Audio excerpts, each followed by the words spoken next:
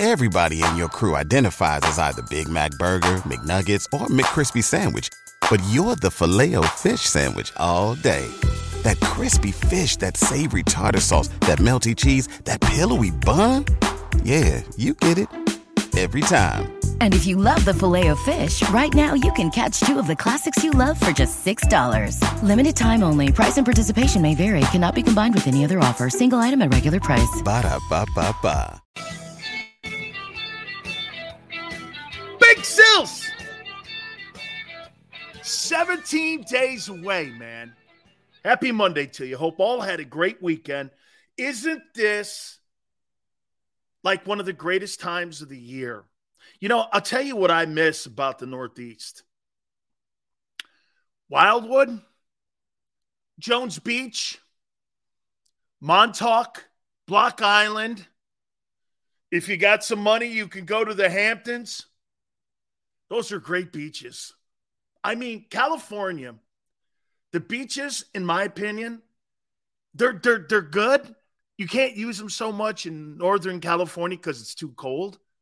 But, man, during this Ocean City, Maryland, by the way, man, really, really great beaches. Now, I don't know. I've been told Wildwood doesn't look as good as it used to. I spent a lot of my childhood, Ocean City, Maryland, Jones Beach, and Wildwood. Nickel Beer Night, Wildwood. Those were some of the best times, man.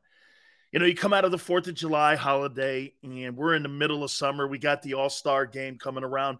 The truly only really great All-Star game is Major League Baseball's All-Star game, okay? Really is, man. I mean, Wildwood fell off. I'm an Ocean City, Maryland guy now. Dude, I saw Jaws there when it first – Hey, Tony, I'm going to tell you how old I am. Big Sills, I'm so old. When I was a kid, Jaws like had its opening premiere, and one of the places that it opened was Ocean City, Maryland.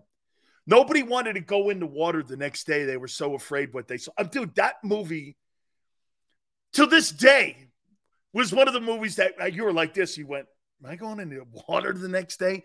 And Ocean City's so awesome. Atlantic City's great, too. Our friends at Ocean's Casino will watch every single day. We appreciate you guys as well. Hey, the boardwalk is awesome as well. Montauk too rich for my blood, not loaded like Big Sills. No, Quan. No, man. Hey, I went up on my aunt's dime, not me. hey, dude. Not me, dude. No, man. Montauk's got great beaches, though. Really, man. Hey, Mateo, good afternoon, man. Big Sills, hope you had a great weekend. You too, man. I'm in such a good mood. Jawstruck feared me as a kid. Mateo, me too, man.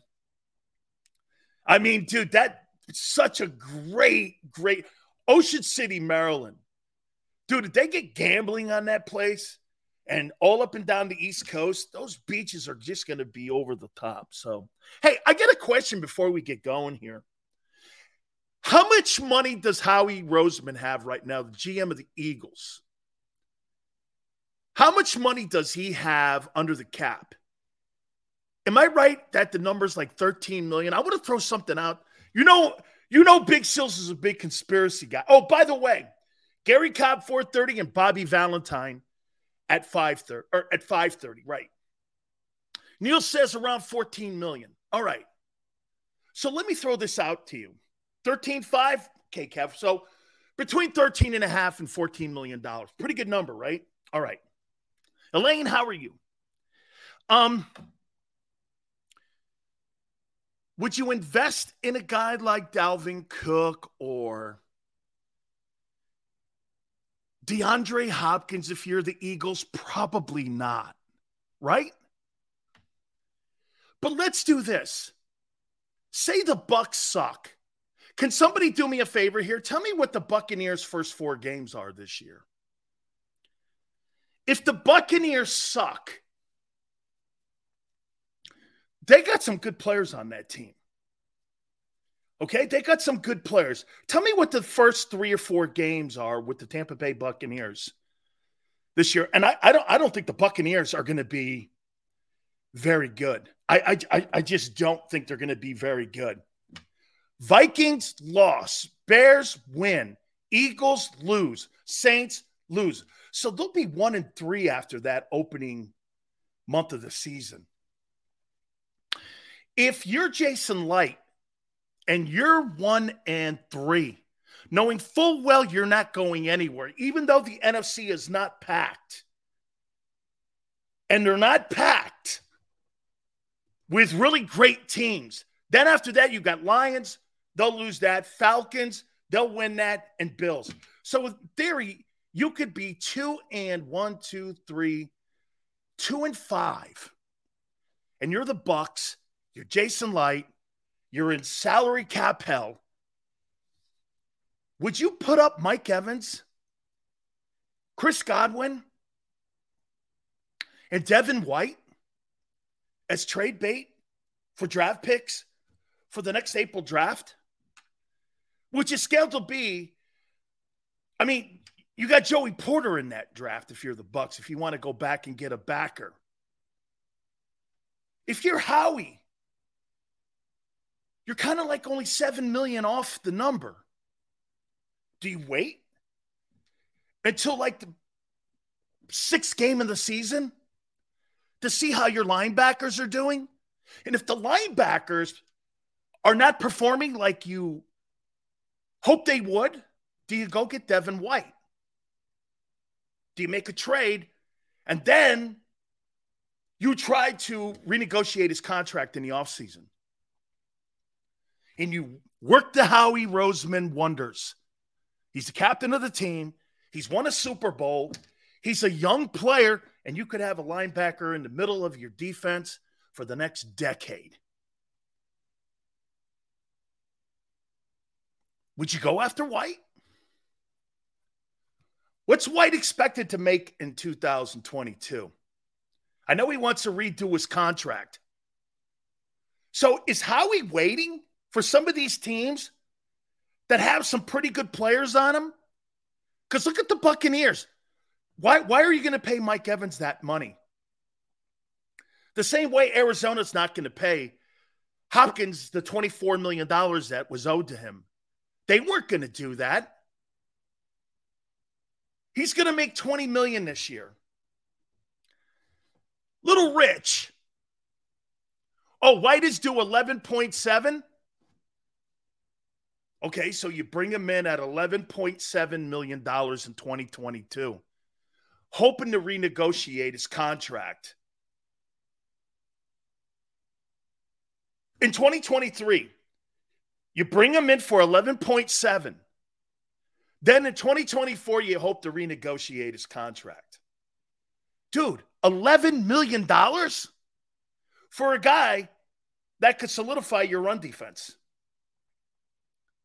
Then you're able to put Kobe Dean outside where I think he'd be more effective. White, Dean, now you got something. So if you're the Eagles, do you wait and see how the Bucks do? Look, I don't think Mike Evans is something on the Eagle radar. I don't think Chris Godwin. But I would make this point to you. Who do you think's got more value right now in the open market? Chris Godwin or DeAndre Hopkins at 31? Who's got more value if you want to make a trade with Tampa Bay? Who would command a first-round draft choice if you traded with the Bucks right now? Right? Who could get that number? Probably Chris Godwin. So is Howie playing a little cat and mouse here? Is he kind of waiting in the wings here just to see how the Bucks, because the Bucks got a lot of talent. And I don't think they're going to go anywhere with that talent this year. I think they're going to be I think that's a 5-6 win team at most. Do you start going in? And do the Bucks start selling off some of the players to get draft choices to rebuild? And Godwin's 27 years old. Evans is 29. Dude, those two guys have more value, especially Evans, than DeAndre Hopkins does. So if I'm the Jets, say, I look at Dalvin Cook more than I do DeAndre Hopkins. I I look at him more, and then during the season, and I'm in a different conference, I go to Tampa Bay and go, how much for Mike Evans? So then you put Mike Evans with the Jets. I think the Bucs are sitting back, waiting to see how this, because wouldn't you wave the white flag immediately if you're Tampa Bay and you're 2-5? Wouldn't you? And if you're the Eagles and you see your run defense is not getting it done, you might not have to go for a tackle this time. You go for a linebacker. And you go for Devin White at 11.7. Hey, and some would go like this. Sills, okay, you trade for what? Well, if I knew that could help me win a Super Bowl, wouldn't you have a rental for 1 year? What would it cost you? I think the Bucs would want a 1. But wouldn't the Bucs be desperate? Hey, and for the record, guys, would you give the 32nd pickup for Devin White? Let's not forget something here. You guys are not going to pick in the top 10 picks in the next 10 years. You're going to be 31, 32, 30, 29, 28, somewhere down there. You're not going to have 10 or 11. Okay, we're not talking about top 15 picks here. We're talking about the 32nd pick or the 31st or 30th pick. Okay? It's a first rounder still, but wouldn't you give the 30? Hey, right, Tone? Wouldn't you give the 32nd pick up for Devin White at 25 years old? Wouldn't you? There's nobody you could draft at the 32nd pick that would be better than him. Put that into context. Is there anybody that you could pick at 32, 31, or 30 that would be better than Devin White? No. He's worth the pick. Here, take it. And you get a player for the next 10 years. And you don't have to worry about the linebacker conversation ever again. And he helps Nakobe Dean come along. And he helps the 2 tackles in front of him, knowing where to line up. I'm not saying Nakobe's not going to be a good player here. It's just too much unknown. There's a lot, and we're going to talk position rooms again. We're going to talk safety here in a minute. So, to me, I mean, if you're Howie, you got to kind of look at some of the teams that are in the position right now that want to get out from cap hell and are in a rebuild. And look at some of the teams that are in the what do they do with Budda Baker in Arizona? Why are you going to negotiate a contract with Budda Baker in Arizona? Why? Why are you going to do that? Devin White is right now in future move. His presence would help develop our entire defense and bring an attitude. So to me, there's a way to look at this. You know how people keep saying Howie's not done yet? Well, maybe Howie's going to wait and see how this thing. You know, he made in-season moves last year. They were free agent moves, but he made in-season moves last year. Just saying. Do you not agree with this? If the Buccaneers are willing to trade him and you give the 32nd pick or whatever that pick is going to be, it's going to be a low pick, and I mean way low, down at the back end of the draft in the 30s and the late 20s. And that move helped you win a Super Bowl. Hey, let me ask you this. If Devin White is on that football team in Arizona, do you win the Super Bowl?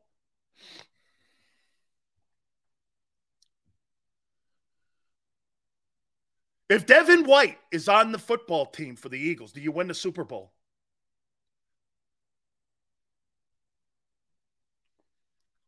That guy can cover. That guy could cover Kelsey. He has. That guy can cover tight ends, and he's a tackling machine. Okay? Do you think you win the Super Bowl? Tell you what, man, that game would have been a lot interesting because I think the Eagles would have been a lot better against the run. You got a guy like that in there. It takes away play action a little bit away from Patrick Mahomes.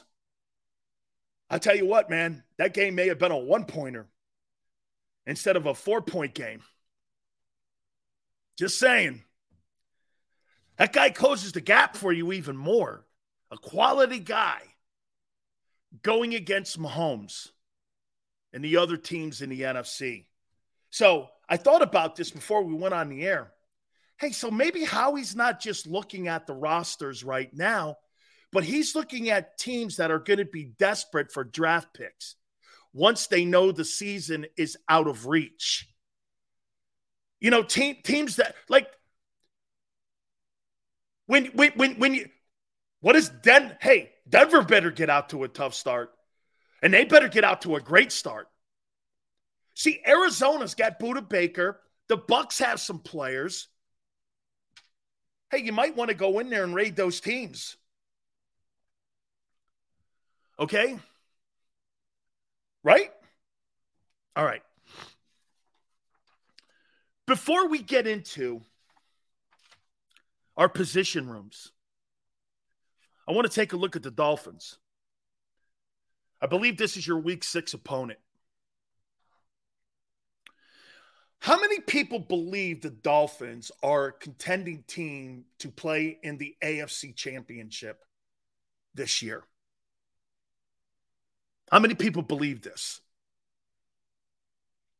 Some facts I didn't understand and didn't know and realize about the Miami Dolphins this year. It's a pretty good-looking roster here. How many people believe that this team can make it to an AFC Championship game? If Tua could stay off the stretcher, then yes. That's pretty much the signature line in this comment. If Tua is healthy. How about this? I think the Dolphins have a better roster than the Jets. Okay? Here's my take on this. And hey, and for the record, Eagles versus the Dolphins in roster, before I give you my closing take on the Dolphins. I would say this to you.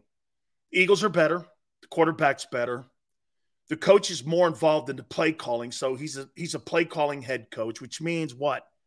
He's really not engaged on the defensive side. And would we not say that the structure of the Dolphins is set up the same way? Hey, Tone, is McDaniel, is that the guy? Did he come from the Rams? Did he come from the Rams, or is that the guy in Minnesota that came from the Rams?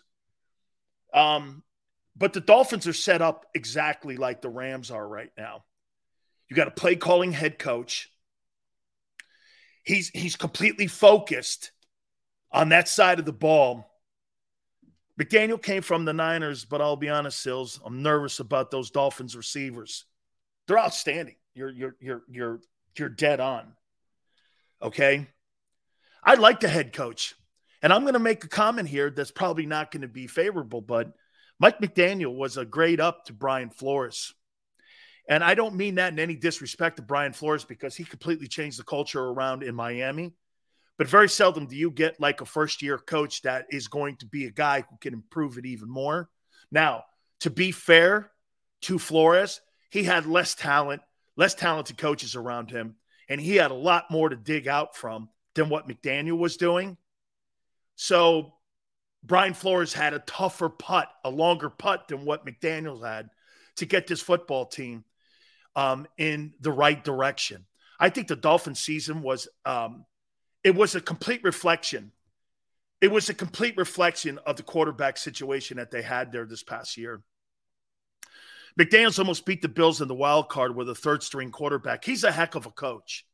I think Brian Flores is a heck of a coach, and I hope he gets another opportunity to be a head football coach. Frank Smith will kind of be like the pseudo OC there in Miami, but everyone knows Mike McDaniel is the play caller.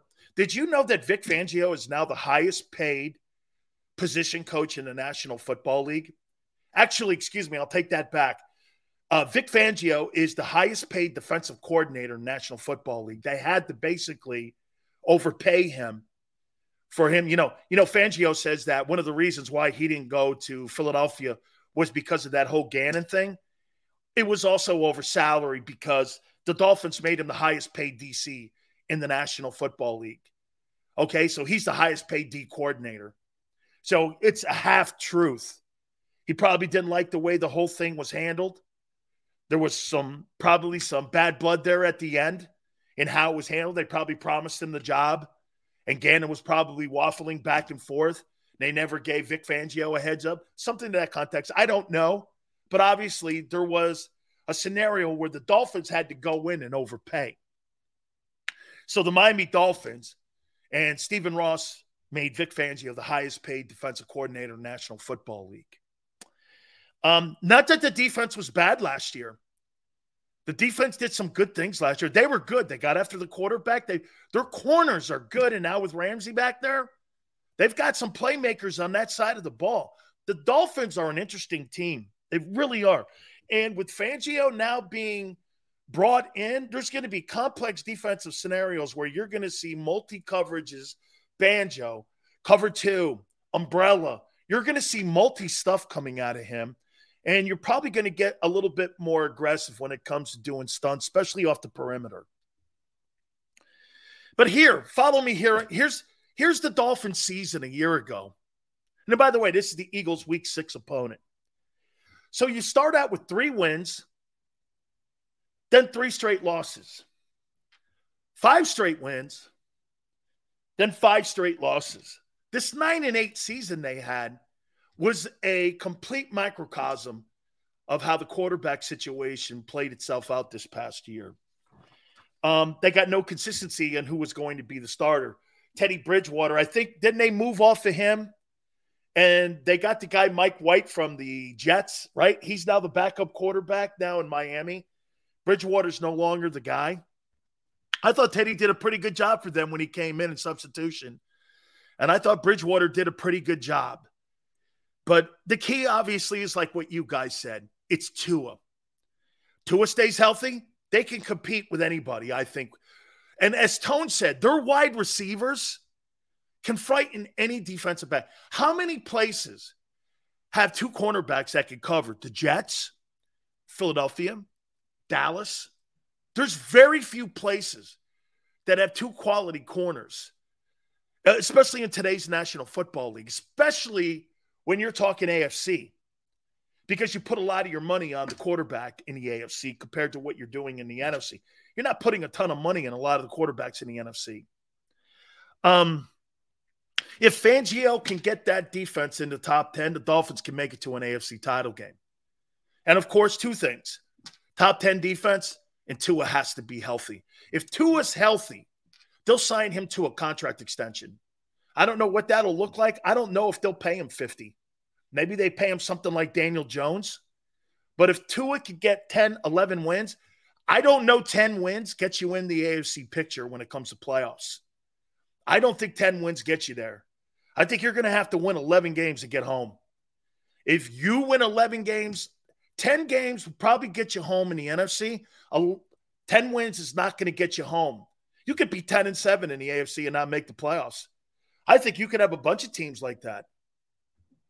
Okay? G.I. Zoe goes like this. Tua is a concussion away from retirement. He's also a concussion away. Or how about this, G.I. Zone? He's also a non-concussion away from a contract extension. So if you want to put it in that context, you're right, but so am I. If he plays the whole season and doesn't sustain a concussion and they win 11 ball games, he'll get an extension. Twizz, appreciate you coming aboard, okay? But he's got to be there. He's got to be there if he's going to be a factor. So, again, now where do they fit in the AFC East? Are they better than Miami? If Tua's healthy, are they better than the Jets? Or how about this? Are they better than the Patriots? Yes, I think they're better than the Patriots. Now, Cook and Hopkins can change that room for New England a little. Okay? If one of those players goes to New England, that could change the room for them and make that an even more competitive AFC East. But as I've said before, I think the Patriots are the worst team in the AFC East. Not a horrible team, Between 7 and 9 wins, I could see that happening. Okay? Are the Jets there next or are the Dolphins? I think the Jets. I think the Dolphins are the third best team in the AFC East. Okay? I do. I would say this to you. I think it's going to go like this. They're the second best team, I should say. There's 4 teams. Bills, Dolphins, Jets, Patriots. That's where I see. What type of contract does Tua command knowing his injury history? Short term. How do the Dolphins protect themselves? Easy. You give them a 3-year contract and you use it against them in negotiations. Here's a 3-year contract with 2 years of guaranteed money up front. And we'll put an incentive in there. If you play 14 plus games in 2 years, then there's an automatic kicker in the deal that extends you out 3 more years. And then you move it up to $45, $55 million. Because you've got to put a health incentive in there. You've got to. I don't know how even Tua's people, because even if Tua went on the open market, nobody's going to give Tua Tagovailoa $50 million a year in a 5-year contract knowing his history of health. No one. You're not going to do that. You've got to have some protection. Or you do this. How about this? No signing bonus money. And I'll give you a 4-year contract with no money that I could be on the hook with. And no one's going to do that. So I give him a 2-year contract with a team option on what to do, because the team has to have, Tua doesn't have leverage right now unless he wins. The only leverage he has in Miami is if he wins. Because if he kind of limps home 9-8 again, they're going to move off him, because that's not going to be a good sign. That meant he missed games. He was in and out of the lineup again. And look at the helter-skelter year that the Dolphins had last year. They were too good to be 9-8. They should have been an even better football team because they were so well coached. I mean, 3 straight wins, 3 straight losses. 5 straight wins, 5 straight losses. That's too inconsistent. That's because you can't build your team around a guy who you're not sure of. Okay? I mean, QB needy league, Big Sills, just takes one desperate general manager. Very true. Quan, very true. Very true. But a guy that could, and there's insurance policies, I don't know, but, then you defer the money out. I don't know. Hey, you want to hear something? Hey, Tone, you want to hear a prediction? Guys, I think Kyler Murray's in Miami after this year. I think Arizona sends him to Miami. Okay? Because that's the kind of style of quarterback they want. They couldn't get Lamar. I think they get Kyler Murray down to Miami, and they move off of Tua. And Arizona gets an opportunity at getting one of those quarterbacks coming up again in the draft. If things go to hell in Miami and Tua's hurt, I could see Kyler Murray in Miami. There's too much talent down there. And you got all that talent down there, and Murray's not going anywhere in Arizona. What are you doing with him in Arizona? Then you got to restructure contracts of Tyreek Hill and such. But, dude, I think Kyler Murray, this is his last year in Arizona. I think the Bidwells don't like the deal they gave him. Hey, anytime that you have to put a study hall clause in a guy's contract, you're not sold he's vested in the game. If I had to put a contract in front of you, and I wasn't sure you were going to come to work every day, you're not the guy I want to give a contract to. The least things that I could count on is that you show up and punch your time clock, no? Think about that. Arizona can't even count on Kyler Murray putting his time card in. That's not something you give a guy $46.1 million to. It just doesn't make sense. You gave the guy all the money, and then you put that in his contract that he had to have like a study hall clause in it. You're not even sure he's going to punch his damn work card, going to work every day. That's not a sign. Okay? You would have thought the Cardinals gave Murray a damn scholarship with all those study hall clauses. Right. Dude, if you study here, you put 4 hours of studying here, you get this incentive. Dude, that is so – get this. All those incentives that they gave Kyler Murray, there's not a chance any of those clauses are in Jalen Hurts' contract. There is not a chance. There's not a chance any of those clauses are in there when it comes to preparation and off-season conditioning and any of those things that require you to do the things that are expected. Not a chance. Not a chance. I do too, Sills. Kyler doesn't look like he's like in Arizona. Yeah, because the organization. By the way, I'm not giving Arizona a pass. It's a shitty organization. All right. So that's my look. Eagles are better than the Dolphins. The Dolphins, hey, and I've told you this before. If the Eagles were in the AFC, they'd still be the second best team in the NFL. Okay? They'd still be, just because you have shitty teams in the NFC doesn't mean that you're a diminished product. You'd still be the second best team in the league. That's the strength of where you are as a team and a unit. Because watch this. The Dallas Cowboys are probably the third best team in the NFC, right? You know what they would be if they were in the AFC? 10th? 12th? Somewhere down there? 12th? They wouldn't be up there. The Niners? Dude, the Niners are not going to go into a game with Patrick Mahomes with Sam Darnold as quarterback and beat them. You're not beating Joe Burrow or Lamar Jackson with Sam Darnold. You're not. Okay? I'm not sure you're beating them with Brock Purdy. You're not going into games like that with Sam Darnold, even with all that talent, and beating Buffalo. It's just not happening. Okay? That's just not happening. Okay.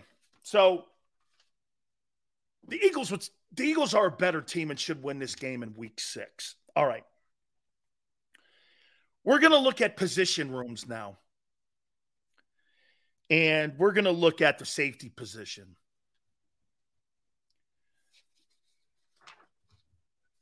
Okay? We're going to look at the safety position here. Actually, I haven't thrown a topic out at you yet, Quan. What topic? I didn't ask your opinion on it. I gave you mine. I'm going to look at the safety position here. And tell me what you think. And I went 4 deep here. First and foremost, how do you look, Quan, it's all good, man. I'm just busting your stones, guy. Hey, how do you look at the safety position going into the 2000? God, what are we now? We're 17 days out from camp. Holy shit, we're 2 weeks from camp. We're 2 weeks from camp. Crazy great. How do you look at the safety position? What would you say? What grade, what generic grade would you give it? No playmakers at safety. A C grade?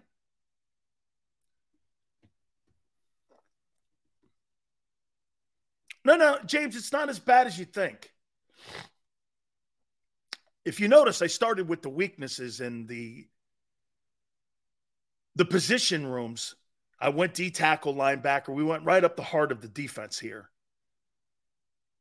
Average maybe a B, C plus.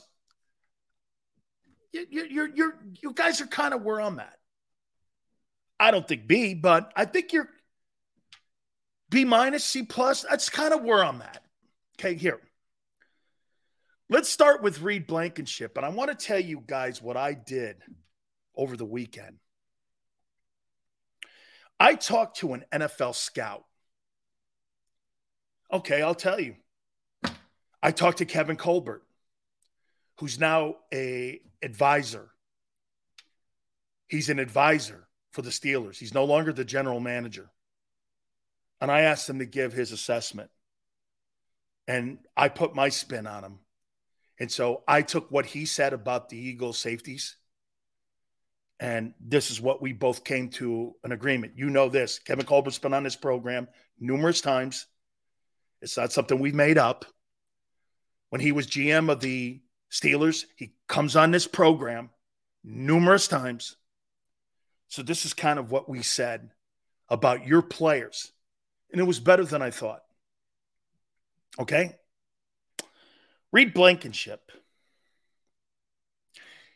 Here's the takeaways that both Kevin Colbert and myself had with him. The dude can play the run. He can play the run. He's a formidable tackler. If you watch him on tape a little bit, he's a tackler. He can hit. Okay? And you know what else too? He's not confused on multiple schemes when you're doing crossing routes in the secondary.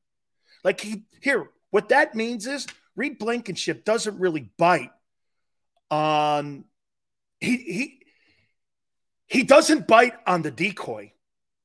See, what a lot of teams will do is throw decoys at you. He's pretty smart back there, actually. Okay? He's pretty good back there. He's a free safety. And he doesn't have false steps. So he's not fooled a lot. That's a key, playing that position. He's not the most athletic guy, though. And his speed is not the best. I would give it average for playing safety. He's not the most athletic guy, and he's not the fastest guy. And that's why he can't bite on false steps, and he can't bite on decoy. He's got to be precise, and he does. Okay? So he's not the most athletic guy. And again, the speed factor, sometimes he gets caught chasing. Okay? Look, he's not a bad player. If you put some of the free safeties out there and go, is he bad? You can't say yes, because that's not fair. Okay?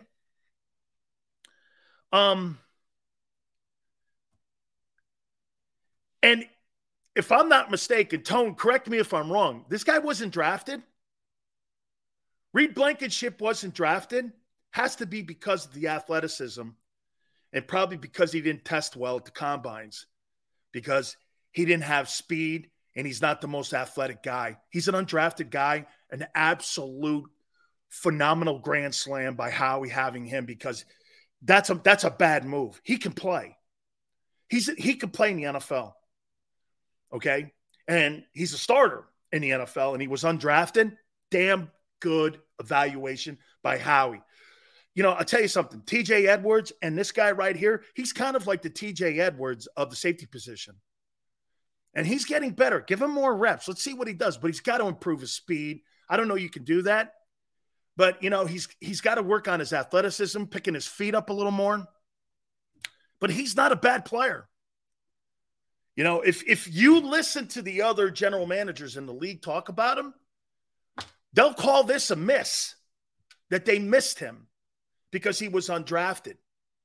Anytime you get an undrafted guy starting in your group and you're the second best team in the National Football League and you're one of the favorites to win the Super Bowl, there's a problem in your recruiting room, especially in a position like this, that people, now again, you know, is he your traditional safety that's played in Philly? No, but in this scheme that they keep under everything underneath, I don't think he's a detriment back there.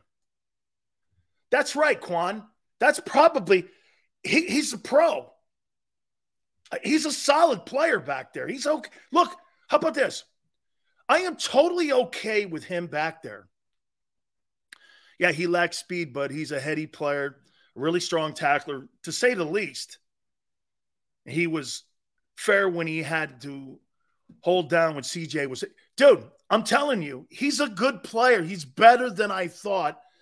And his reputation around the league is higher than you think. I'll tell you this. The NFL has a higher opinion of Reed Blankenship than the media does and the fans in Philly. Okay? Because I had the same opinion you had of him. I totally had the same opinion you had. I was like, well, he's not like, very athletic and he's not fast. And you know what? You know what Kevin Colbert said? He goes, yeah, but those were the same things they said about Cam Chancellor when he came out. Said he wasn't very quick, but he was a hitter and he was a tackler and he was headsy. I'm not comparing him to the type of player Cam Chancellor was, because to me, Cam Chancellor was an awesome player. I think he was a 4th or 5th round draft choice. Carroll got him in the middle rounds. Okay? That was a great sign.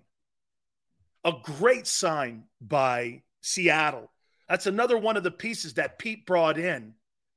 That whole Legion of Boom was built on guys who weren't first-round draft choices. Michael Bennett, Cam Chancellor, all them guys, man, that were brought in. He ended up finding in latter rounds or made trades for. So he's a contact player. And better than get this, the evaluation of him is better than I thought. Terrell Edmonds.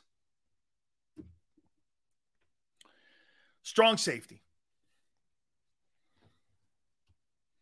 Kevin Colbert worked with him. That's why we talked to him.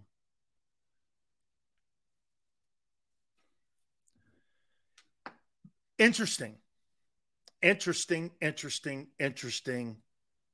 opinion of him in Pittsburgh. The room was split on him, on letting him go. I want to tell you this. I didn't know this until I talked to Kevin. Half the room didn't want him to go. The other half did. And Tomlin left it up to the coaches and personnel people. And by a razor-thin margin, they moved on from him. So it wasn't like this in Pittsburgh. Let's just get the hell away from this guy. And let's get out from under him. I thought it was more that. It wasn't. Okay? It was not. So it was a pretty close call to bring him back. You see, in Pittsburgh, they don't like letting guys go. They believe in player development. They don't like, when they put all their time and money into a guy, that's not a place that they want to just end up getting rid of you. So Kevin said that it was pretty close on how everybody looked at him. Here's Kevin's take on him. Tell me what you think. The kid's athletic. He can run. He might be more athletic than Gardner Johnson. Okay? He might be more. Remember something about Gardner Johnson, though. Gardner Johnson was learning a new position. So the upside to him, and Barrett Brooks said this months ago, you might have an upgrade here. I thought it was a dumb take. I don't know if he's wrong now. Kid can run. Fast as hell. Okay? Truly a great athlete. He improved in coverage a little a year ago. The problem that they had with him was he could get lost. He could get lost in crossing routes, and he could get lost out there sometimes. And when you're in the AFC and you got so many of those quarterbacks running those coverage, those scheme, and they're running crossing routes, you can't get lost out there. So he gets lost in coverage a bit. I would say this, and here's something else that Kevin said. With a guy like Edmonds, they used to have a really complex defensive scheme. Like when you came into the huddle, it would be like this.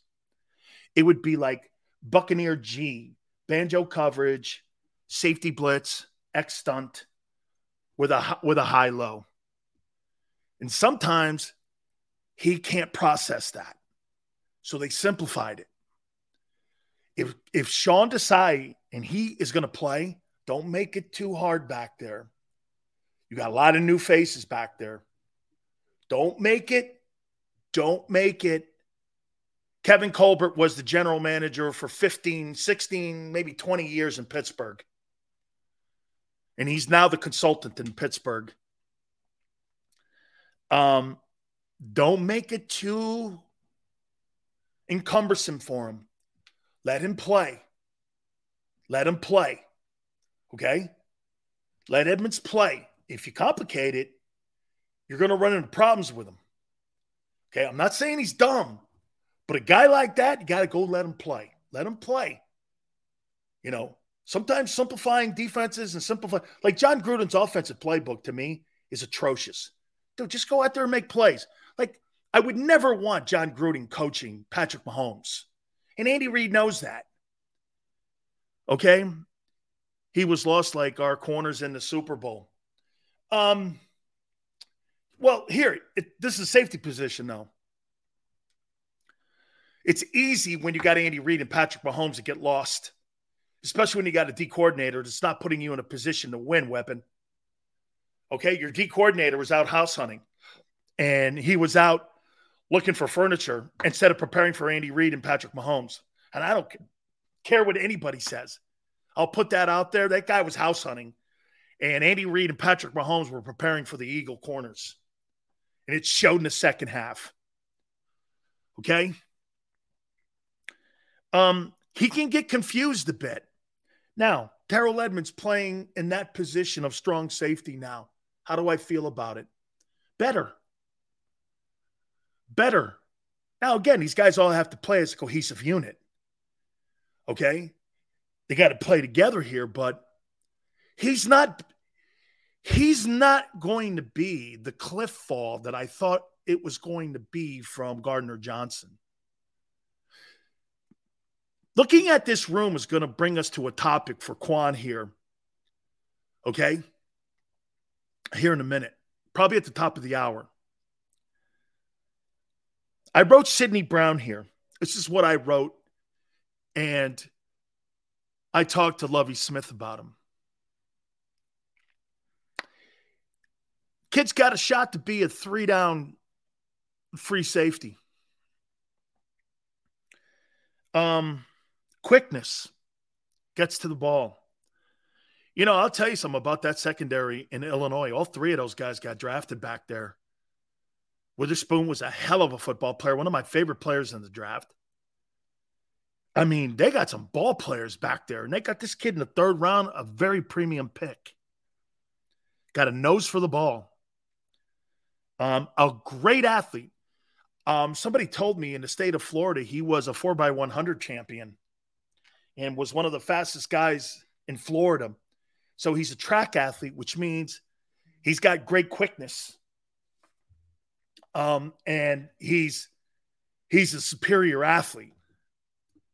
So, I mean, Sidney Brown's got a shot to be a 3-down safety back there. Could I see him beating Edmonds or Blankenship out?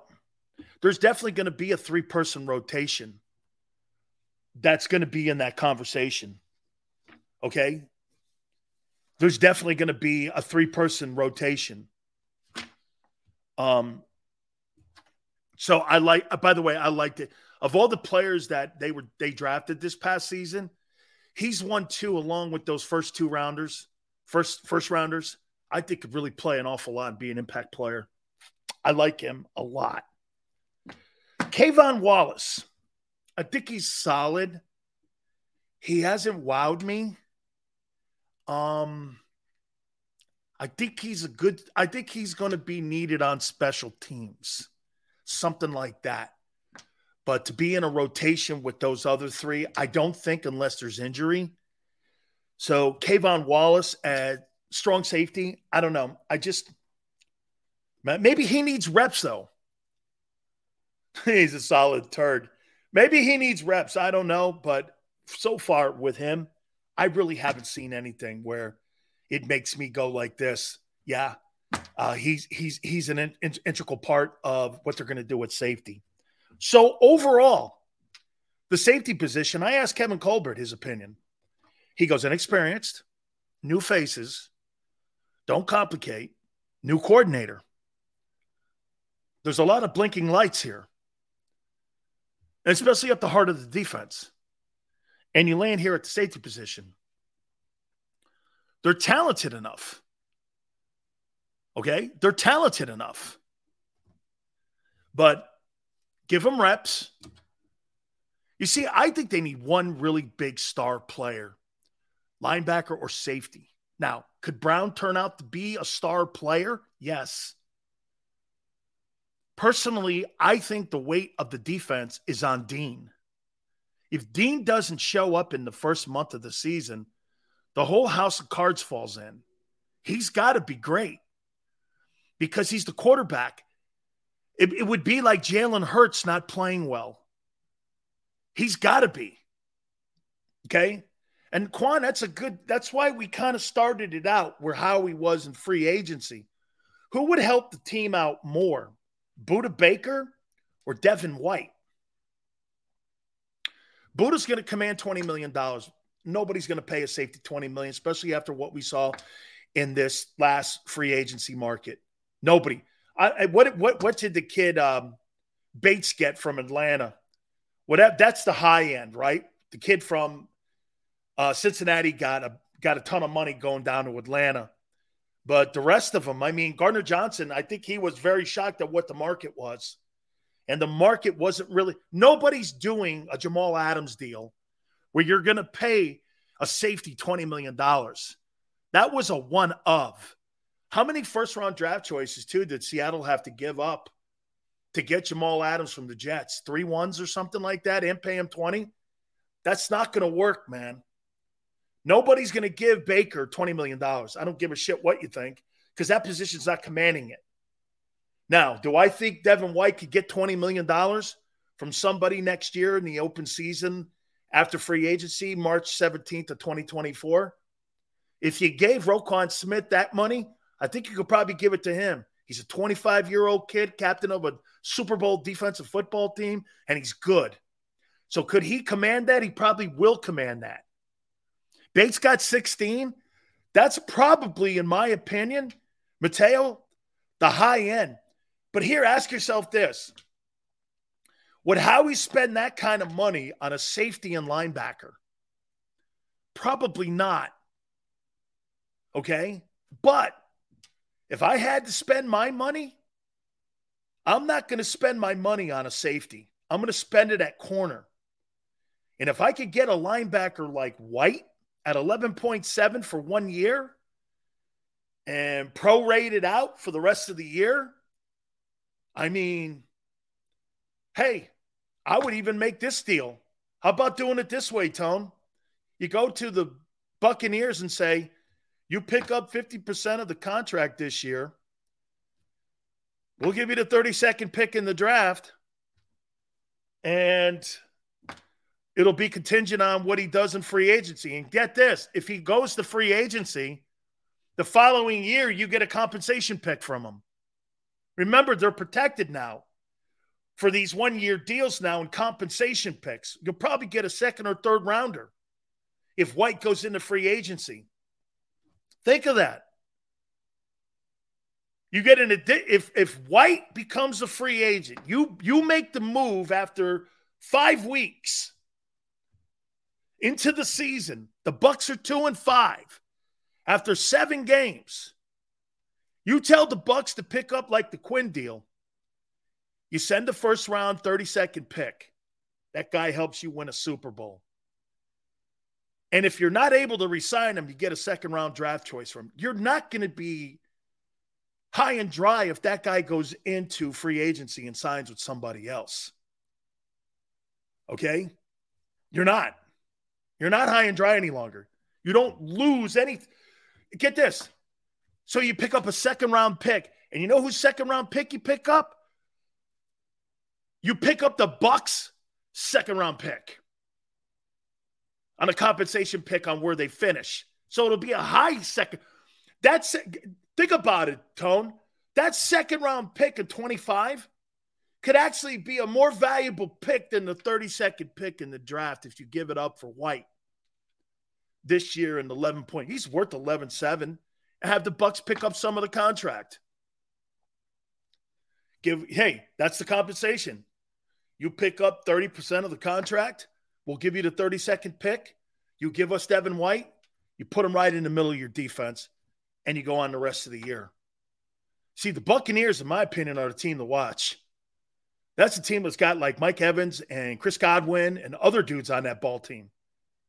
You're probably not going to get rid of the left tackle because those things don't grow on trees. Okay? Draft Trotter next year.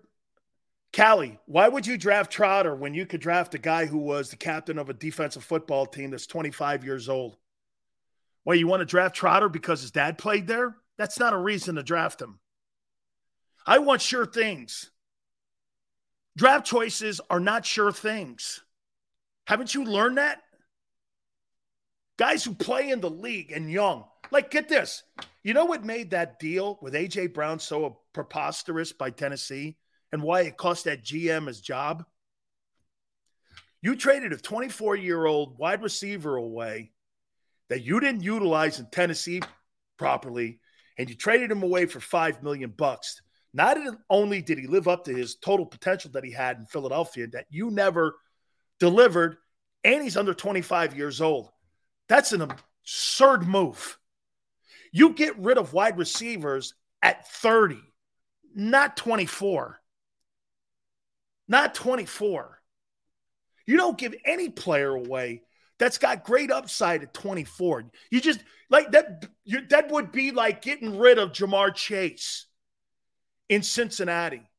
Well, you know, Chase is going to cost us a boatload of money, so we're just going to move him now. Dude, you're trying to acquire great players around Burrow. And that was the rub in Houston when they got rid of Hopkins for Watson. Watson was like, what are we doing here? You're not building a championship football team. Okay? It's not a championship mentality. For some reason, they've changed that now. They've changed that in Houston. And they pushed, but remember something. They push all their chips in on C.J. Stroud and Willie Anderson. Yeah, well, they're on rookie contracts. It's cheaper. It's cheaper. Terrible deal, Dan. Highest pick any team ever gets. It's a third rounder. You're right, Paul. Okay? It's a third rounder. Paul, third rounder. Okay? I'll take the third rounder. It's better than no rounder. And Paul, so the stuff you have right now at linebacker, it's the most troubling position on your team. And it will affect the guys playing D-tackle if he doesn't perform well. Okay? White is a more impactful player.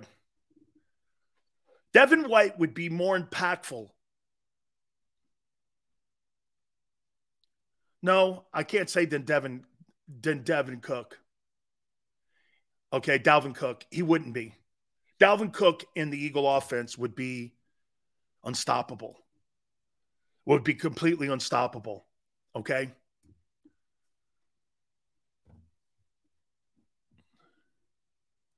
You know, Twiz, I would say this. The safety position needs reps. And you're not going to get that in exhibition football. D-tackle needs reps, and the linebackers need reps. So you're here. This is all I'll say about your defense. And we're going to ask a question at the top of the hour. Okay?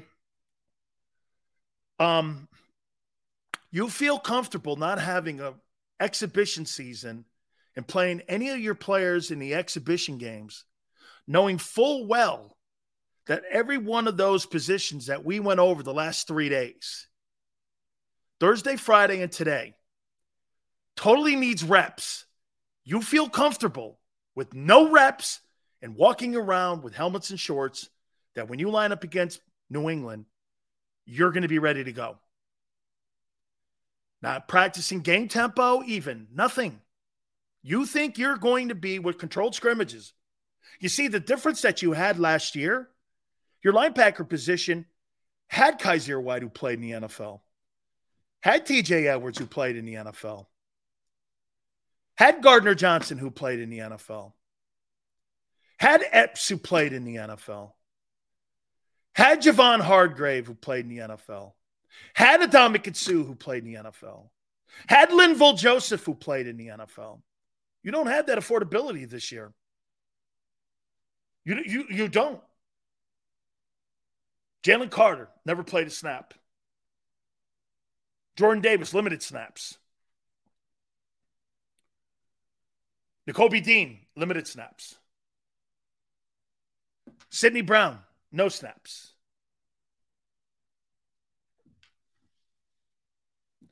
Reed Blankenship, kind of up and down.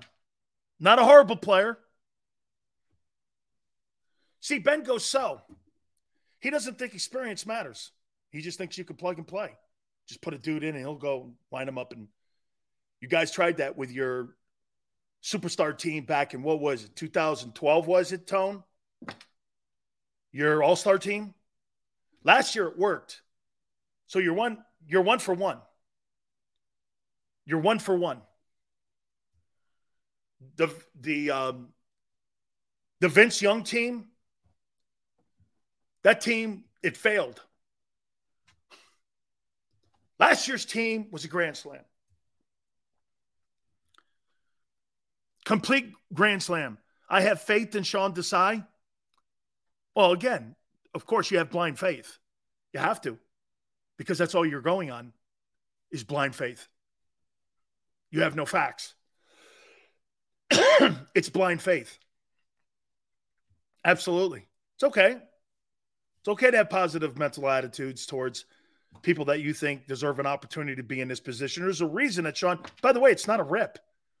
Sean Desai has deserved an opportunity to be put in this position, and I hear nothing but great things about him. I actually like to hire. Pete Carroll raved about him. He's insightful. He understands defensive schemes and coverages. I have no problem with it. Okay? Hey, you should have your faith. So Quan gets his topic at the top of the hour. We come back out of the timeout here. And we'll hit on it. Hit the like button. Gary Cobb, bottom of the hour, 4:30 Eastern. Don't forget, Bobby Valentine in the third hour, 5:30. Please hit the like button. Hour 2, keep it here on the National Football Show.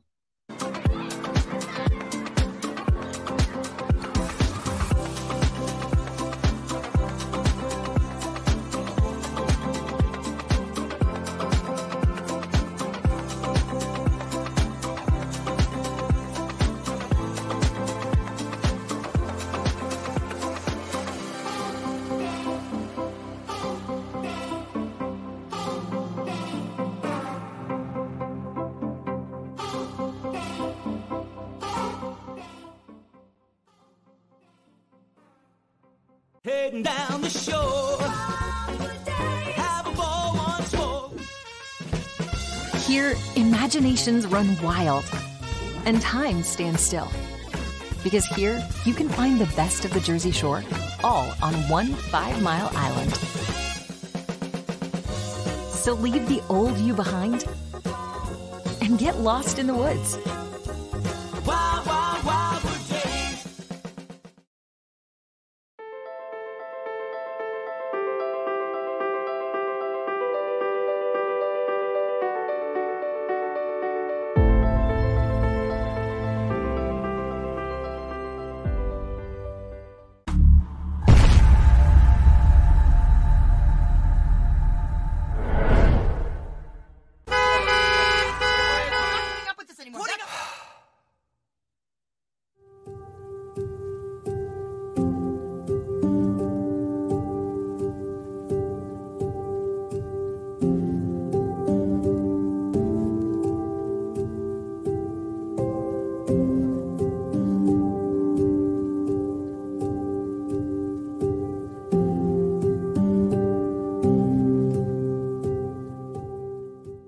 Score and save in southeastern PA and Delaware with Colony Pools this football season, and let the experts close your pool with a custom Merlin safety cover in green for the birds. And if you join our Winter Watch team, we'll give you another 20% off, and Colony Pools will handle it all. Keep your tiles on your pool, not in your pool. Fly with Colony right now, Birds fans. Visit flywithcolony.com.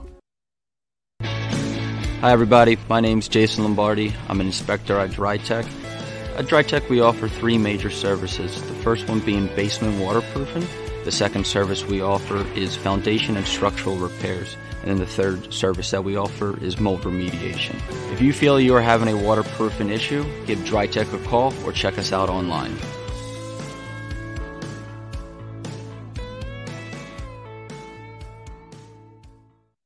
EAGLES, Eagles.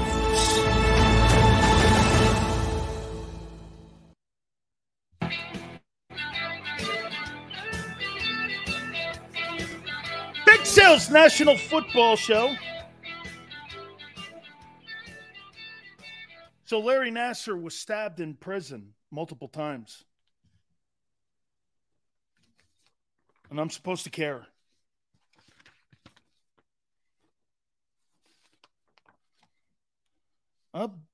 Bad things happen to bad people, guy. I'm surprised certain networks aren't rushing to this guy's defense. He's got rights too.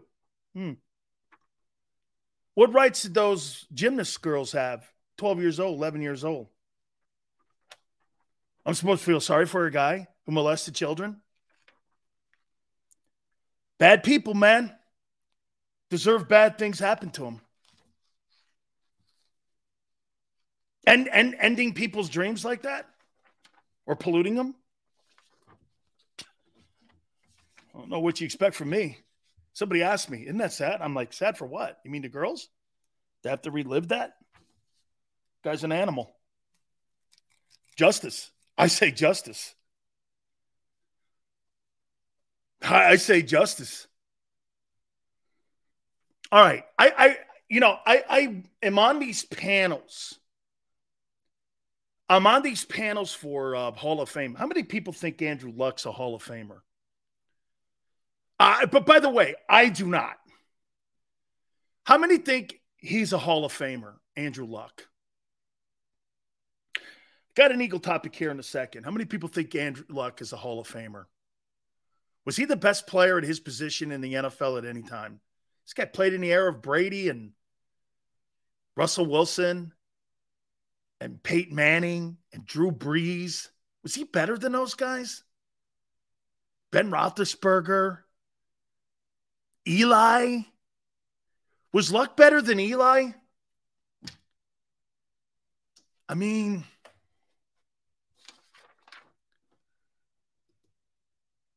Luck is not a Hall of Famer at all. They're actually debating that. Here, you know my dislike for Donovan McNabb. McNabb's a better quarterback than him. I didn't say better talent. McNabb's better than Andrew Luck. He's better. Played longer. Was in more championship games. Got to the Super Bowl. He's had a better career. They're debating that. Is Andrew Luck a Hall of Famer? And I'm like, I heard Colin Cowherd debating that. And if you're debating that, you first have to start with McNabb. Because McNabb is in that land of I'm kind of there, but not really. You know? McNabb is more of a Hall of Famer than what Andrew Luck is. And if you're giving me those two guys, I would go like this. I don't think that's close, actually. Okay? That's right. Talent alone doesn't get you into the Hall of Fame.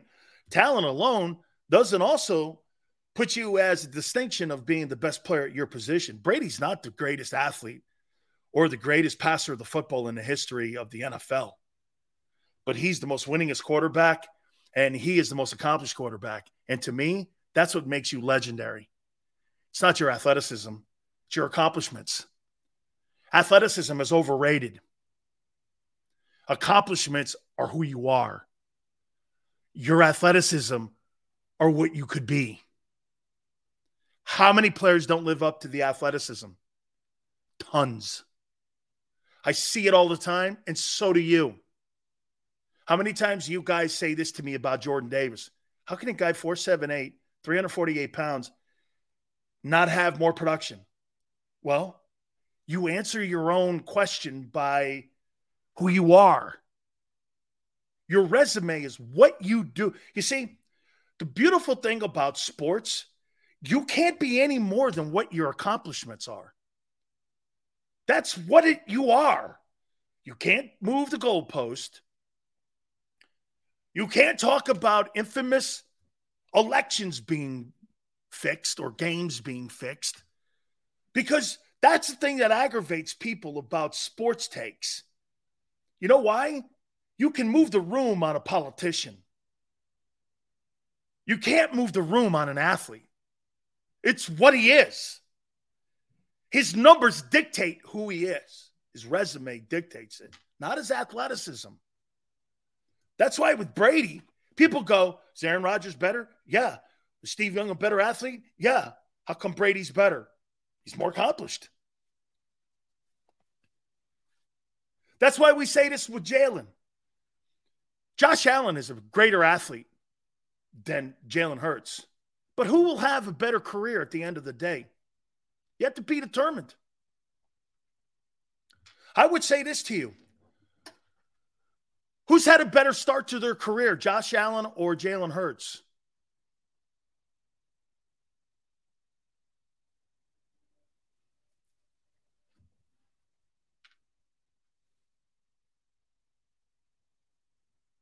I can't believe I'm even thinking about it.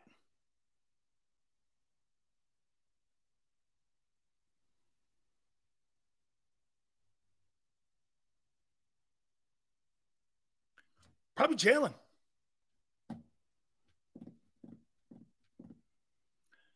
Neil goes defined by what? Your resume. You're defined by your resume. I'm not defining it by my opinion. I'm defining it by what you've done. I'm not hollering at you too, Neil. Okay? I define people who and what they accomplish. That's who you are. Most of the time, people forecast what they hope they'll see. I don't do that. This is who Jalen Hurts is on July 10th. He's trending up. But I'm with everybody else. Unlike some of your homers in Philly, he's trending. He's showing signs of being a dominant player in the league, but he's not an elite guy yet because he's only been in the league for such a short period of time. And some of you take that as an insult. That's not an insult. That's what the resume says. It's not an insult. It's who he is, which means this. There's just not a large sample size on him yet. That's all. That's not bad or good or anything. It's where you are right now in your career. No one's throwing shade here. Some people take that as shade because what they want to do is they want to crown somebody before their resume says it's time to crown them. It's not time to crown them yet. Like it's not time to crown Josh Allen or Justin Herbert. Now, Lamar Jackson, as I've said before, and I'll continue to say this, he's more accomplished, but there's more of a sample size for him. There's just more of a sample size. It's okay. 2023, as we've said in the past, is going to really tell us a lot here. I got two more questions here before we get to the Eagle topic here. You think Belichick gets the 31 wins in the all-time regular season coaching number that Don Shula holds? I think it's like 340 something. You think he gets the 31 wins? That Patriot team this year be lucky to win 7 games. 7 games next year. That's 21. He's still 10 wins away. That's 4 years minimum. 4 into the 4th year.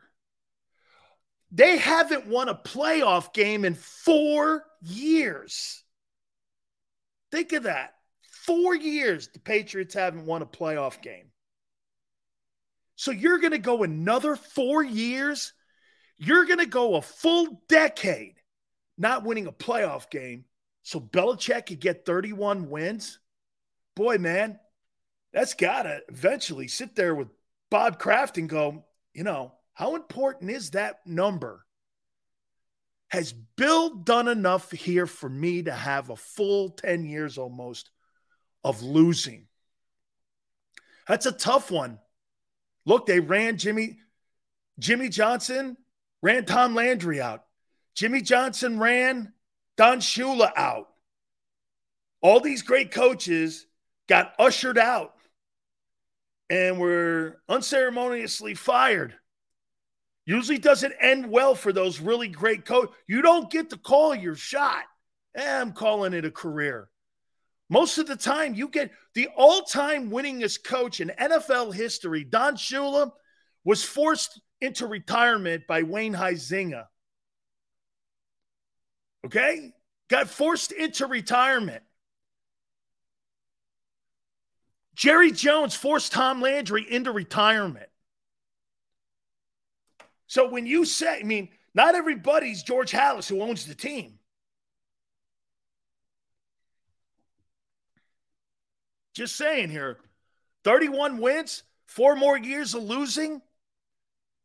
If Mac Jones doesn't put 10 wins up this year, there's not a chance in hell. I think the Patriots sit around for the next 4 years waiting for Bill to win 7 games a year so he can get 31 more wins. That's not how Robert Kraft runs that organization. And that's when I see Mike Vrabel taking over.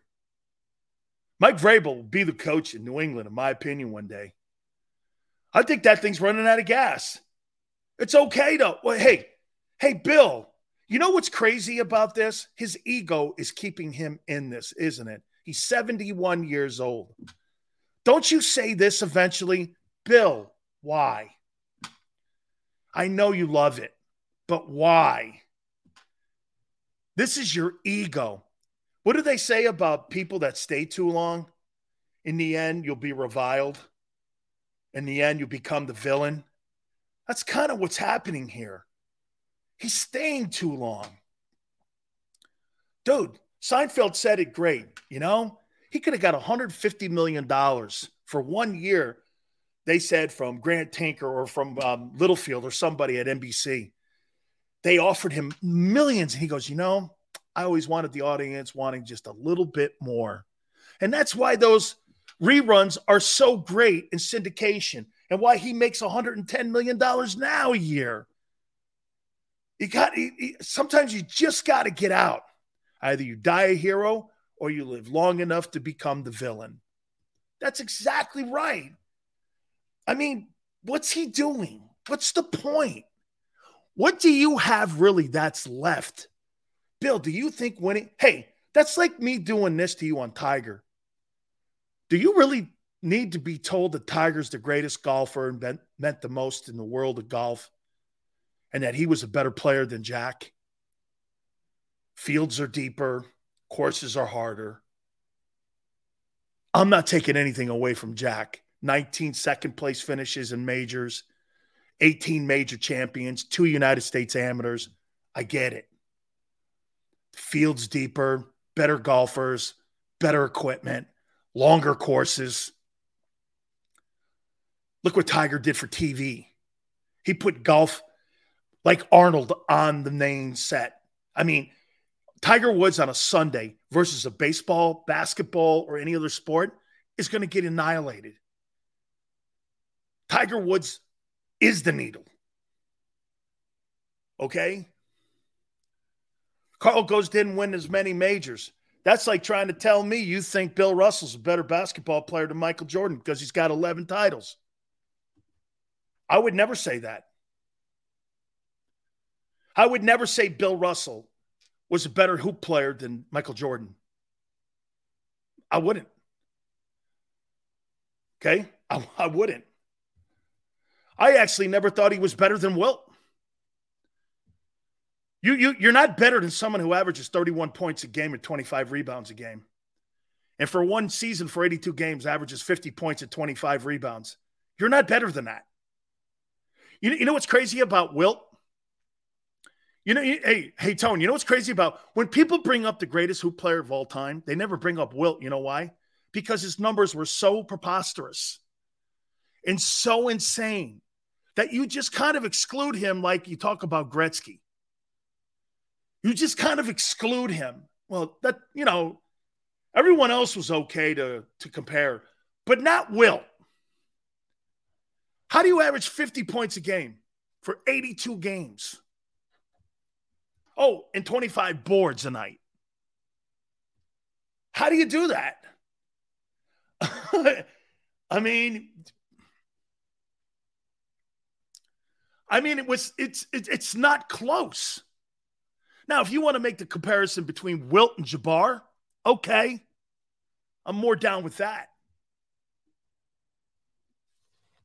But not there, man. No way. All right, I'm going to ask our friend Gary Cobb, and we've been going down.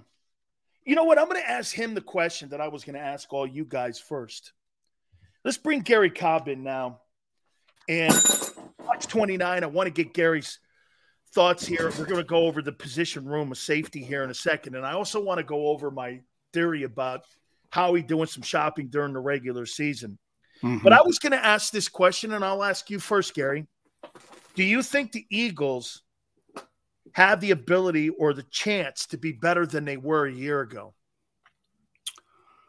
Yeah, well, I think, offensively, of course, they're going to be playing together, this whole group playing together again. So I definitely think the offense has room to be even better, which is amazing to say. I think that the offense is the strength of the team because they had the less losses. I mean, they lost, of course, Miles Sanders is not there, but, you see who they replace him with.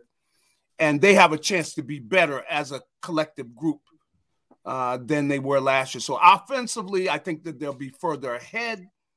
They really got used to each other and everything. Defensively is the question mark because, there are two places which I look at: the linebackers and the safeties. That's where these guys have got to show that, they can be, outstanding players. And so that's where I'm going to be looking. That's where I think everybody's going to be looking at. And I could see right now. Now, I'll tell you, at the camp, this kid Christian Ellis was out there making plays. Now, he's probably, start maybe as a backup to Nicholas Moreau, the kid from Chicago. But, Christian Ellis right away, I'm telling you, the kid he's picking off the ball. He flashed. Yeah, yes, he did. And Gary, he was making plays. That's fabulous to hear. Now, Speaking of the linebacker position, I threw this out. The Eagles are around $14 million under the salary cap, and I opened the show with this. Because you and I both agree that Howie's going to make some type of move. But let's go here. Mm-hmm. Say the Buccaneers get out to a 2-5 start. They got a pretty tough start there. And all of a sudden you realize you're not going anywhere. You're already in salary cap hell. Yeah. You've got Mike Evans out there. You've got Chris Godwin, and you've got Devin White at $11.7 million right now. Will he command 20? That's to be debated next year. Yeah. So maybe Howie sits back with that $14 million, Gary, and we're not going to be picking in the top 10. You're going to be picking at 32, 31, 30, 29, 28. That's what you're projecting. Yeah. So for me, don't you sit back if the Bucs are 2-5, maybe at the halfway point, and your run defense is not doing what you need, and you go like this to Jason Light, the GM of the Bucs. Tell you what, I'll give you the 32nd pick in the draft coming up in 2024. And pay a percentage of his salary. This is Howie's strength right there. I know, imagine GMs around the league are probably saying, I feel comfortable doing business with the guy, but it seems like everybody that does his business with him comes out and they've got fleeced, but they don't realize it till after the deal has been done. But he's done a great job of getting people. I mean, look, A.J. Brown. How do you get A.J. Brown at 25 years old? He's already been a Pro Bowler 2 or 3 years, and the team is letting him go? What do you.